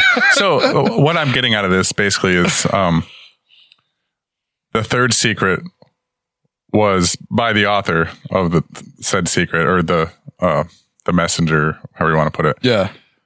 It's an apocalyptic thing tied to Satanism in the church. And they wanted it to be either released in 1960 or upon their death. Were they still alive? I think I'm not sure. I'd have to look that up. In 1960? Because I was just wondering if, when they came out and shared this, if she disputed it at all. Well, the controversy is that, they had, that the Vatican said that it was something else about Russia and an attack on the Pope. And she had all these allusions to various things that were supposed to be included that were not in their official. Yeah. She died in 2005, by the way. So she did not pass away. She was still alive in 1960. But she never disputed it that we know of. Apparently, as far as I know. But then some people have said, and Malachi Martin was one of them, said that, no, that's not what the third secret was. The third secret was actually about the apocalypse, about a coming war. And the Vatican is basically trying to sanitize that by saying it's something that has already happened. In other words, it was about an attack on John Paul I, on a pope, which was fulfilled by John Paul I being the second assassinated. I see. So sort of, I see. Yeah. Yeah. So I'll turn to the world of our more crazy stuff, our crazy politics. It's been quite a week for old Donald. Have you kept up with any of that? Like what's happened this week with No, I'm hiding from all that stuff at this point. I can't change it. The stone's rolling downhill. Yeah, it's I'm true. going to stay out of its way. This is what happened this week. Two things. Michael Flynn, National Security Advisor, who by the time that I had read that article and we had that show up, had already quit as National Security Advisor because he was talking. Information came out that he was talking to the Russian ambassador. And there was a lot of discussion about whether that the word sanctions was bandied about. In other words, of trying to lift sanctions against Russia, specifically the sanctions that happened back in December that Obama put on Russia because of the quote unquote proof that there was hacking that happened. So that's the sanctions. Apparently Flynn had lied to Mike Pence about something, and Trump decided to just go ahead and get his resignation. The second thing, though not as major, was Pusdar, the labor secretary, the one that had been the CEO of both Carl's Jr. and Hardee's. Right. The fast food guy that apparently would have so much sympathy for the common American working man. Could not get enough votes to even be confirmed. So that means even Republicans in the Senate said, no, we will not support this guy. There was a press conference on Thursday that I watched almost the entire thing that Trump gave. And it was basically, and I thought some of the things that he said were good, and some of the things that he said were bad. I'm pretty mixed on that. I don't think it's all bad or all good, but he basically, what it came down to was just him having a lot of animosity with the mainstream media, like CNN especially, calling people fake news. You're fake news. You're very fake news. Then putting out a tweet the next day that said the mainstream media are the enemy of the people. Okay. Trump did say something very interesting that he is gone. That he basically accused the CIA of or some intelligence agency of leaking the information about Flynn. So then he said that he had to do what he had to do. So he basically blamed them for leaking it. I talked about the deep state. We talked about that last time and what that meant. And man, we are in between a rock and a hard place, brother. What we have got going on right now is Trump saying that he's going to go after the intelligence community, restructure it the way he wants it, and the intelligence community basically pushing back. Well, yeah, because he wants to be in absolute control, and that's not how it's supposed to work. Yeah. There's various things that are supposed to be set in place to keep our president in check. And he's attacking that. Like, right. Everybody should have a problem with this. Democrat, Republican, whether you watch Fox News or whether, you read some crazy left-wing magazine, it doesn't matter. This is the foundations of our country are put together to keep powers in check. And I agree with you. But I don't know if necessarily the intelligence agencies are the ones that need to do it, because but attacking them for just out of control as he is. Absolutely. But him attacking them for releasing information that is pretty valid and important and keeping something horrible from happening, they shouldn't be criticized for that either. Yeah. Well, I have a clip here.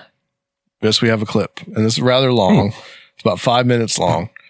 This is Glenn Greenwald. Okay. Hardly a Trump supporter. Glenn Greenwald is a journalist. I forget what newspaper that he wrote for, but he was one of the big ones that broke the Edward Snowden story. Remember Edward Snowden, the guy who did the big leak about how the major tech companies were conspiring with the government and the intelligence agencies to spy on us? Yes. Basically. He was one of the people that supported Snowden, released a lot of this information. Greenwald lives now in Brazil, apparently with his boyfriend, but he lives in Brazil because I don't think he really wants to come back to the United States, because I think he's on the shit list, whether it be for Obama or for Trump. So this is hardly someone that supports Donald Trump. And this is actually a clip from Democracy Now!, which is about one of the most left-wing organizations that you can possibly get. So let's play this clip and just kind of let this sink in.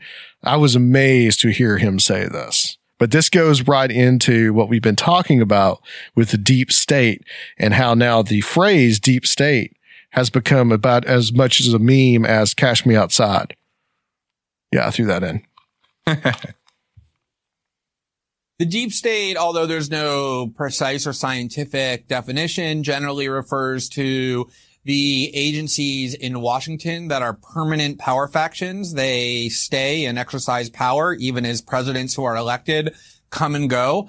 They typically exercise their power in secret, in the dark, and so they're barely subject to democratic accountability if they're subject to it at all. It's agencies like the CIA, the NSA, and the other intelligence agencies that are essentially designed to disseminate disinformation and deceit and propaganda, and have a long history of doing not only that, but also have a long history of the world's worst war crimes, atrocities, and death squads. This is who not just people like Bill Kristol, but lots of Democrats are placing their faith in, are trying to empower, are cheering for, as they exert power separate and apart from, in fact, in opposition to the political officials to whom they're supposed to be subordinate.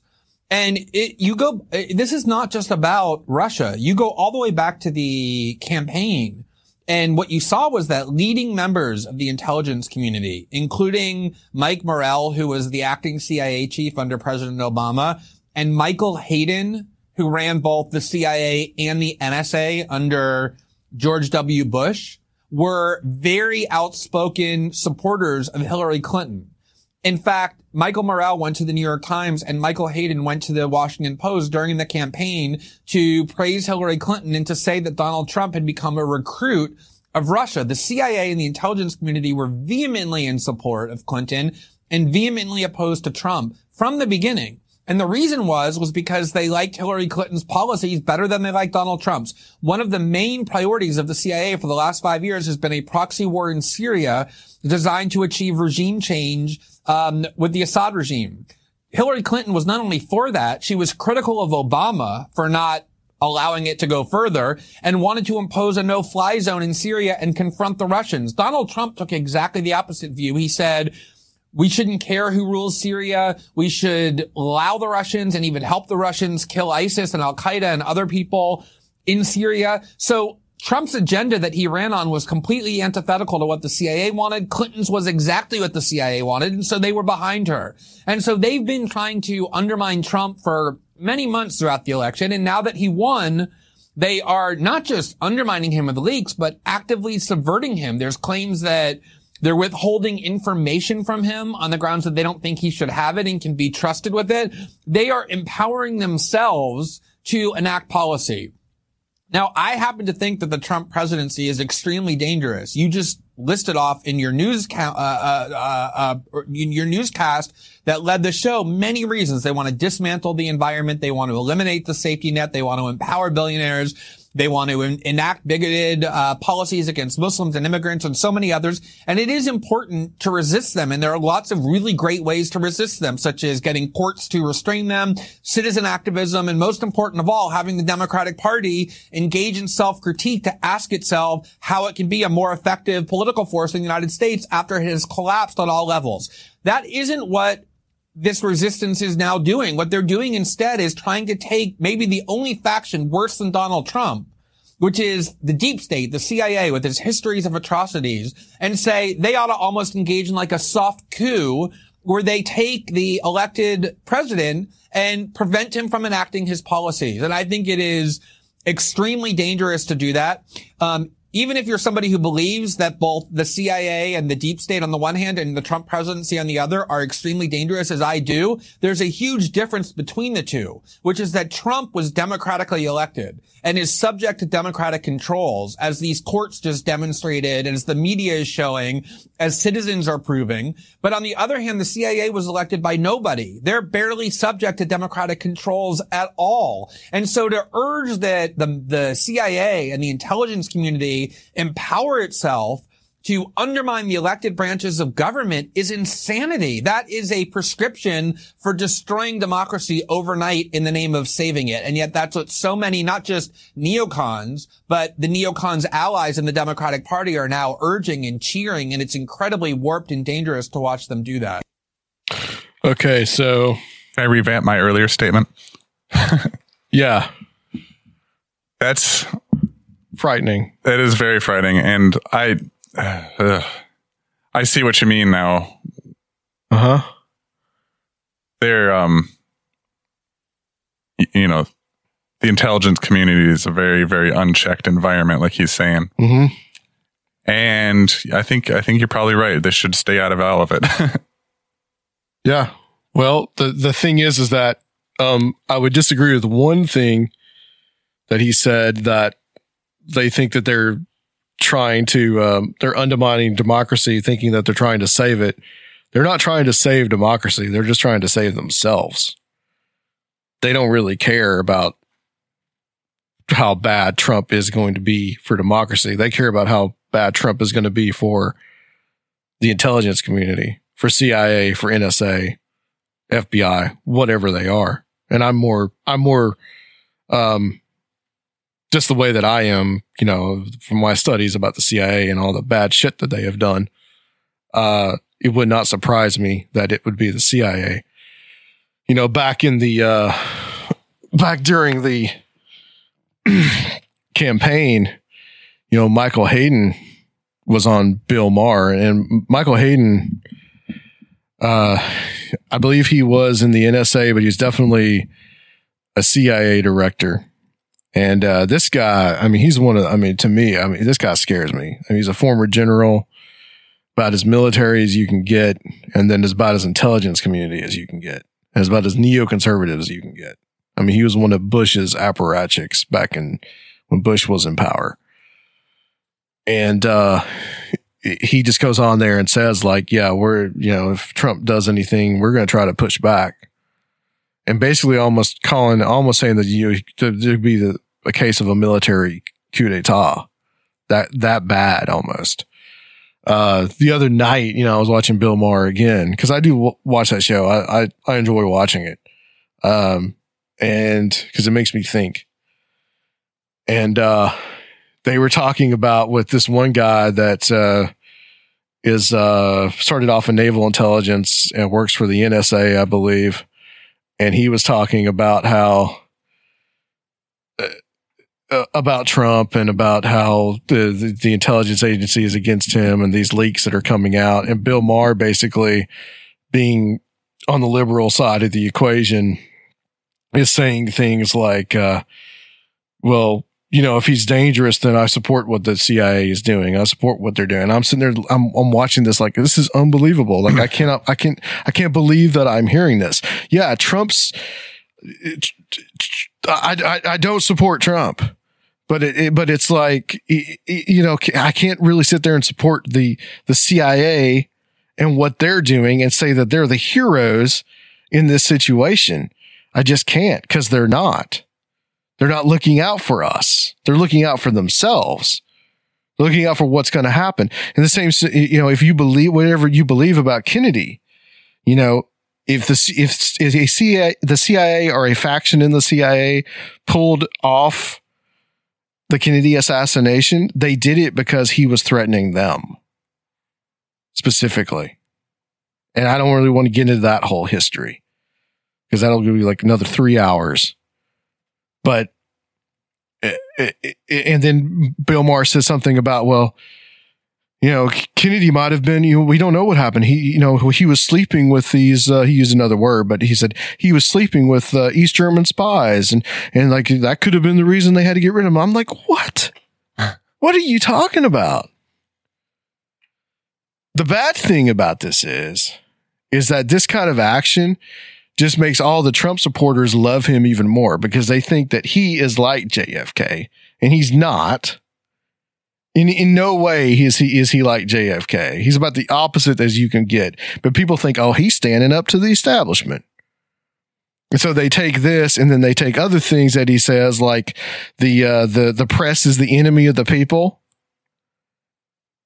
This is why I'm saying we are in a rock and a hard place. This is almost just like, how do you want your fascism, medium or well done?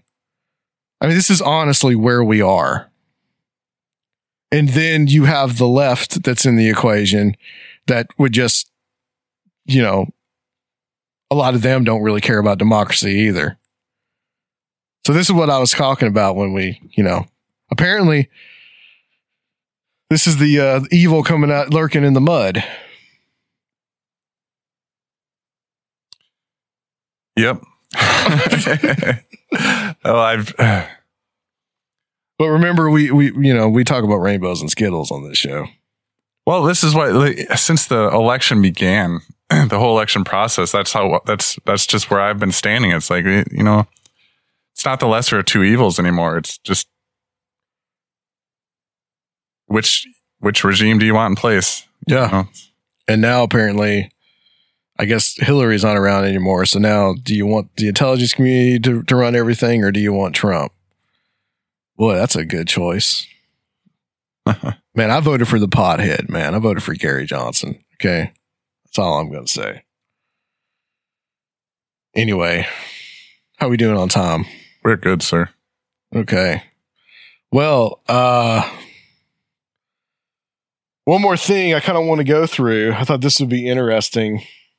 By the way, I want to read this first. This is from @Real Donald J. Trump. The real scandal here is that classified information is illegally given out by intelligence like candy. Very un-American.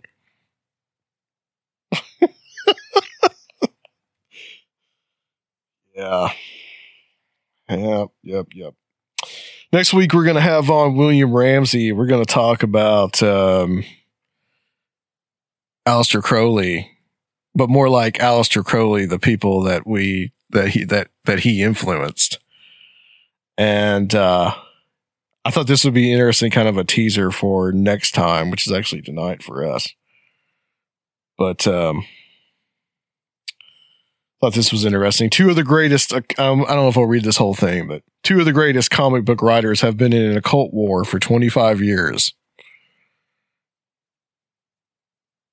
Two of the world's greatest comic book writers are wizards. No, seriously. Their work has not only changed comics forever, they've spilled over into literature and especially film. A lot of the movies you loved and even more of the movie plots you loved were influenced by these two guys. So even if you never actually heard of Alan Moore and Grant Morrison, you know their work. Both men are British. Both are only a few years apart in age. Both present themselves as rebels of a sort. Both are passionately dedicated to a personal practice of the occult, and their occult writing has been taken seriously and influenced the scene. But here's the kicker. Moore and Morrison freaking despise each other. So much so that it's actually bled into their work. Some of the greatest comics of the last 25 years have been a direct product of Moore and Morrison's wizard fight. First, some background. Both men started out writing comics in the 1970s and became famous in the 1980s.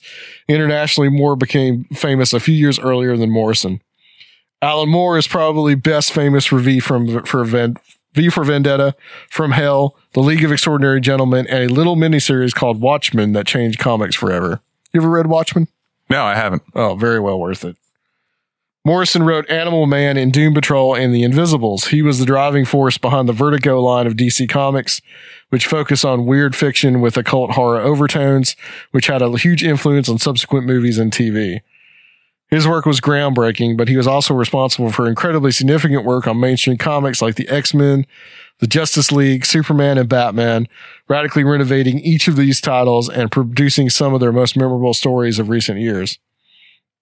Moore did mainstream superhero comics too. In the 1980s, his writing on Green Lantern had a significant influence on that character. He turned Swamp Thing from a failing monster comic into a major character, which I have all those, by the way. I used to collect Swamp Thing comic books. I have all of the Alan Moore run. Okay. Nice. Which is, I mean, that's how I first came aware of Alan Moore when I was like 7. And like, it was horror comics. And like, my parents took it away from me at one point. Sorry, really geeking out. Invented John Constantine, wrote the Killing Joke for Batman and a couple of Superman stories that were extremely memorable. But he had a falling out with DC Comics over royalties for Watchmen and in opposition to a plan to put rating systems in their comics. After that, he quit working for the big mainstream comic companies and has never looked back. By the early 90s, it was already obvious Moore had issues with Morrison. He claimed to have helped give Morrison a leg up in his career. Morrison later pointed out he was making comics to much less famous ones before Moore had become known at all, and that Morrison in return just ripped off all of Moore's work. Morrison, on the other hand, claimed that Moore's own work was derivative of a 1977 novel called Superfolks, and that Watchmen was not as great as everyone thought, and that Moore wants to take credit for everything great in comics while slagging anyone he sees as competition. Moore has continued to insinuate throughout the years that Morrison has kept ripping off his ideas, once notably saying, "I've read Morrison's work twice, first when I wrote it, then when he wrote it." Snarky. Even the question of which one of them is the more occult comic book guy has been a bone of contention. Moore's coming out as a magician was better known and got way more press, and he did that in 1993. On the other hand, Morrison was talking publicly about being involved in chaos magic. For the uninitiated, that's with a K. A few years earlier than that, and Morrison has claimed that Moore only decided to come out because Morrison was already public about it. It's not as if either one of them were really secretive about it. Moore's magical ideas were already mostly evident in his early work, and Morrison's pre-1993 work was already highly esoteric. Moore's V for Vendetta openly espoused Gnostic concepts and Aleister Crowley's magical philosophy. Mr. Crowley. Dun, dun, dun. Magically, the two believe in very different things. Neither of them are exactly orthodox, but Moore is a more traditionalist kind of wizard. He's an admirer of Aleister Crowley's Thelemic magic and the philosophy in his Book of the Law. He appreciates the value of magic as a kind of art form and in turn considers art to be a kind of magic. Grant Morrison is from the school of chaos magic, who practice magic that is less worried about rules and ritual and more about trying to get things done. Magic can be done from just about anything as long as you have the right intention. Chaos magicians tend to like mixing up elements from a whole variety of different cultures and history to reinvent it all to fit whatever they're in the mood for and have no problem with doing magic for personal gain or to change the world rather than just for human transcendence. Moore's very loud statement of declaring himself a magician in public may just have been a factor in motivating Morrison to go whole hog with the occult comic book thing when he started on The Invisibles in 1994. The Invisibles is a 1,500-page, 59-issue masterpiece of occult literature. Written in comic book form, its winding plotline tells a single long story with various subplots about a group of occult rebels using magic to try to liberate mankind, opposed by a cabal of black magicians in positions of power and authority trying to use sorcery to control and oppress humanity. It is, simply put, one of the greatest comic series of all time. According to Morrison, if you want to take him at his word and not just assume it's a chaos magician metaphor, he was told parts of the story by space aliens when he was abducted by them in Kathmandu. Okay. The entire comic was intentionally designed to function as a kind of spell meant to create powerful changes in consciousness in whoever reads it. It also had weird effects on Morrison's own life. His character, King Mob, was meant to be based on Morrison's ideal version of himself as an occult rebel hero. Morrison started to find out that when he wrote bad things happening to King Mob, bad things happened to himself. When King Mob nearly died from magical bacteria in one of the comic's issues, Morrison himself caught a life-threatening infection.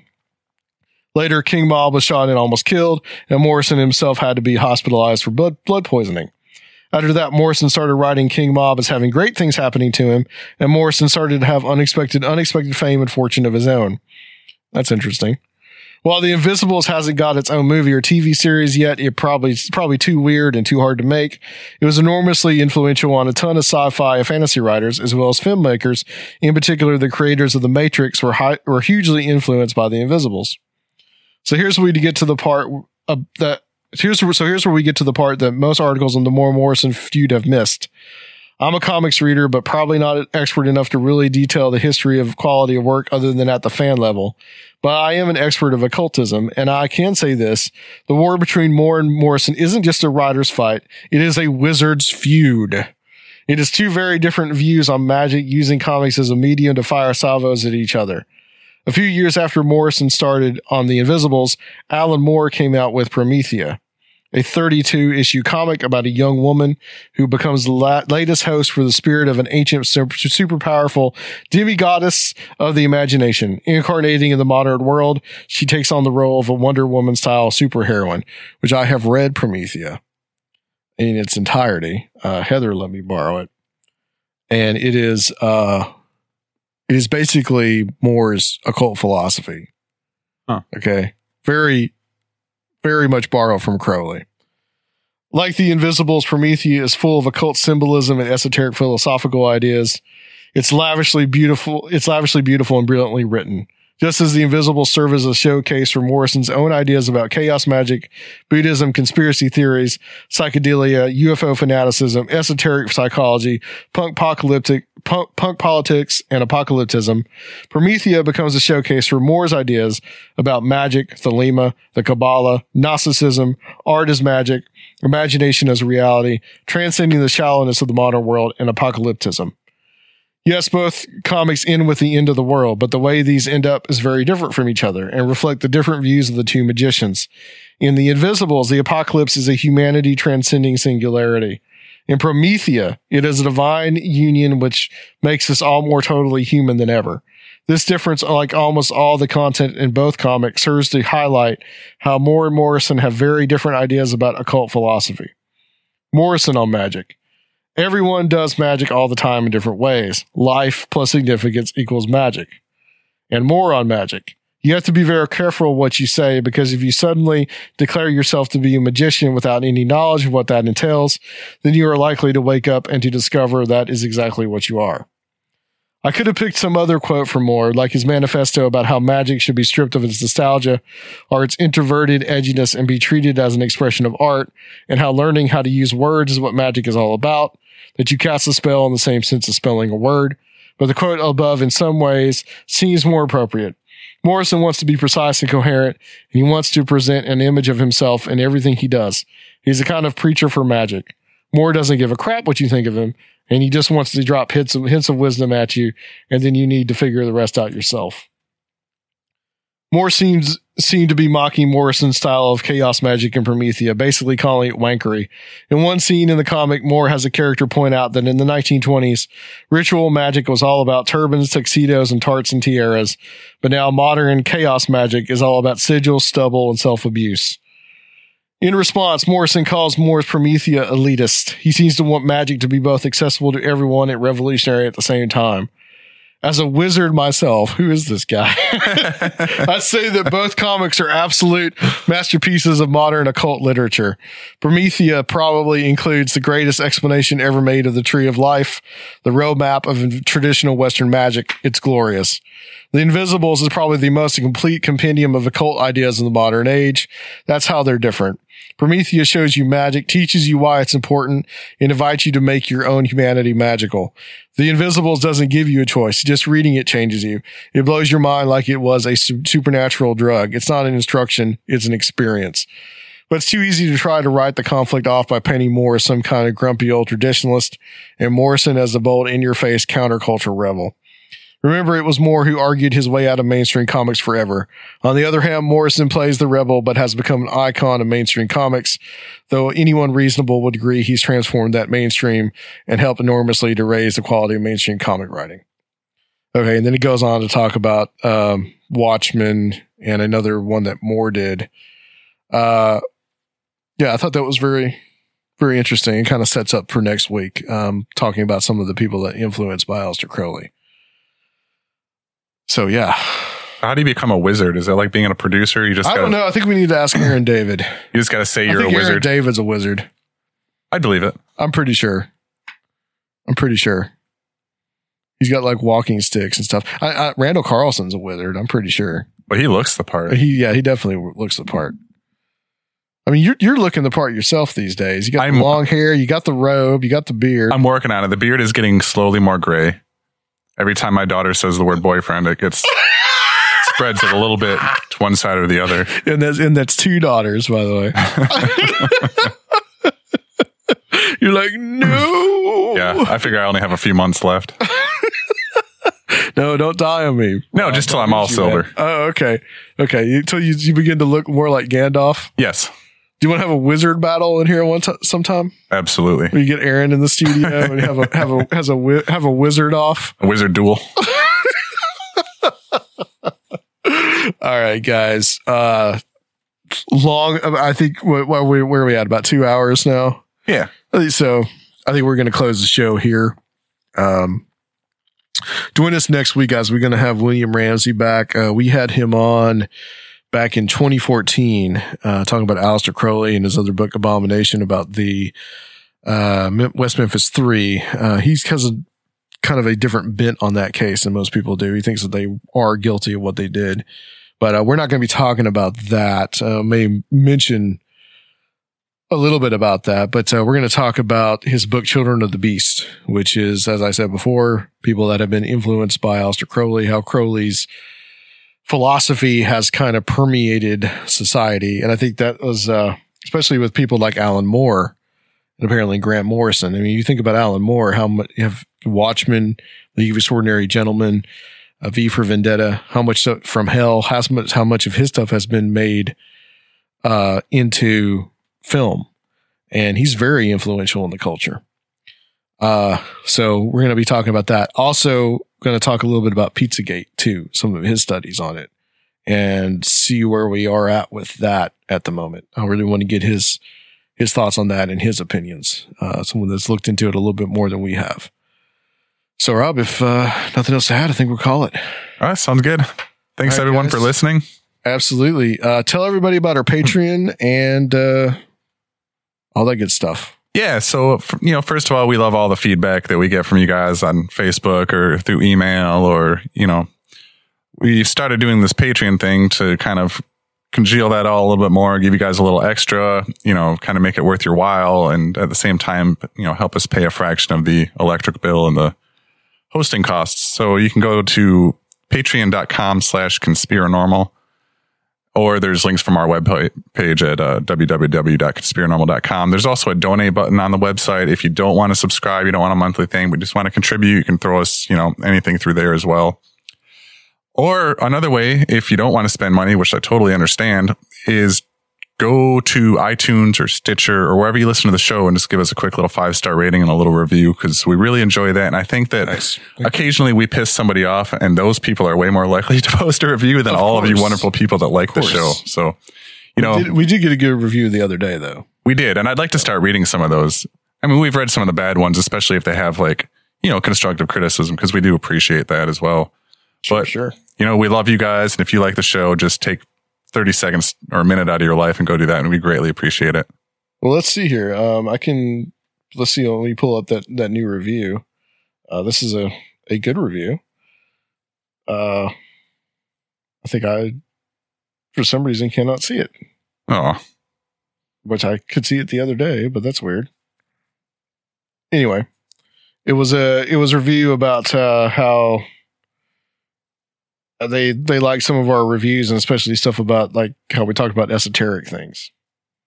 Nice. For some reason, iTunes is being cooperative and not, one of my most listened to esoteric podcasts. I really enjoy Adam's interviewing style and the diversity of guests that this podcast provides.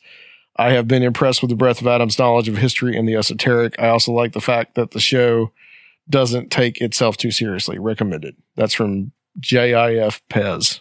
So. Thank you, Mr. Pez. And we'll read a few more next week. Yeah, absolutely.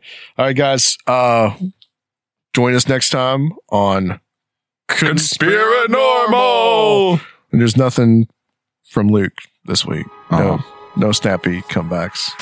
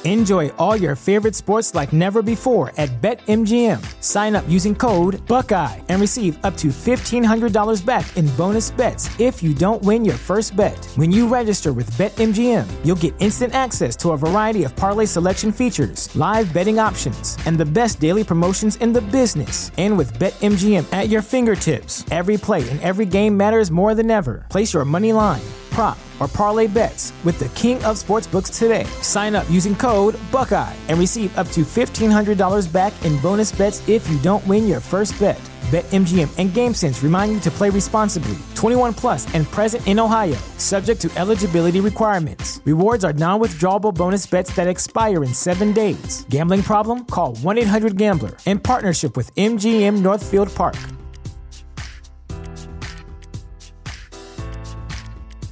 You know how to book flights and hotels. All you're missing is a tool to plan the travel experiences you'll have once you arrive. That's why you need Viator. Book guided tours, excursions, and more in one place. There are over 300,000 travel experiences to choose from, so you can find something for everyone. And Viator offers free cancellation and 24/7 customer support for worry-free travel. Download the Viator app now and use code Viator10 for 10% off your first booking in the app. Find travel experiences for you. Do more with Viator.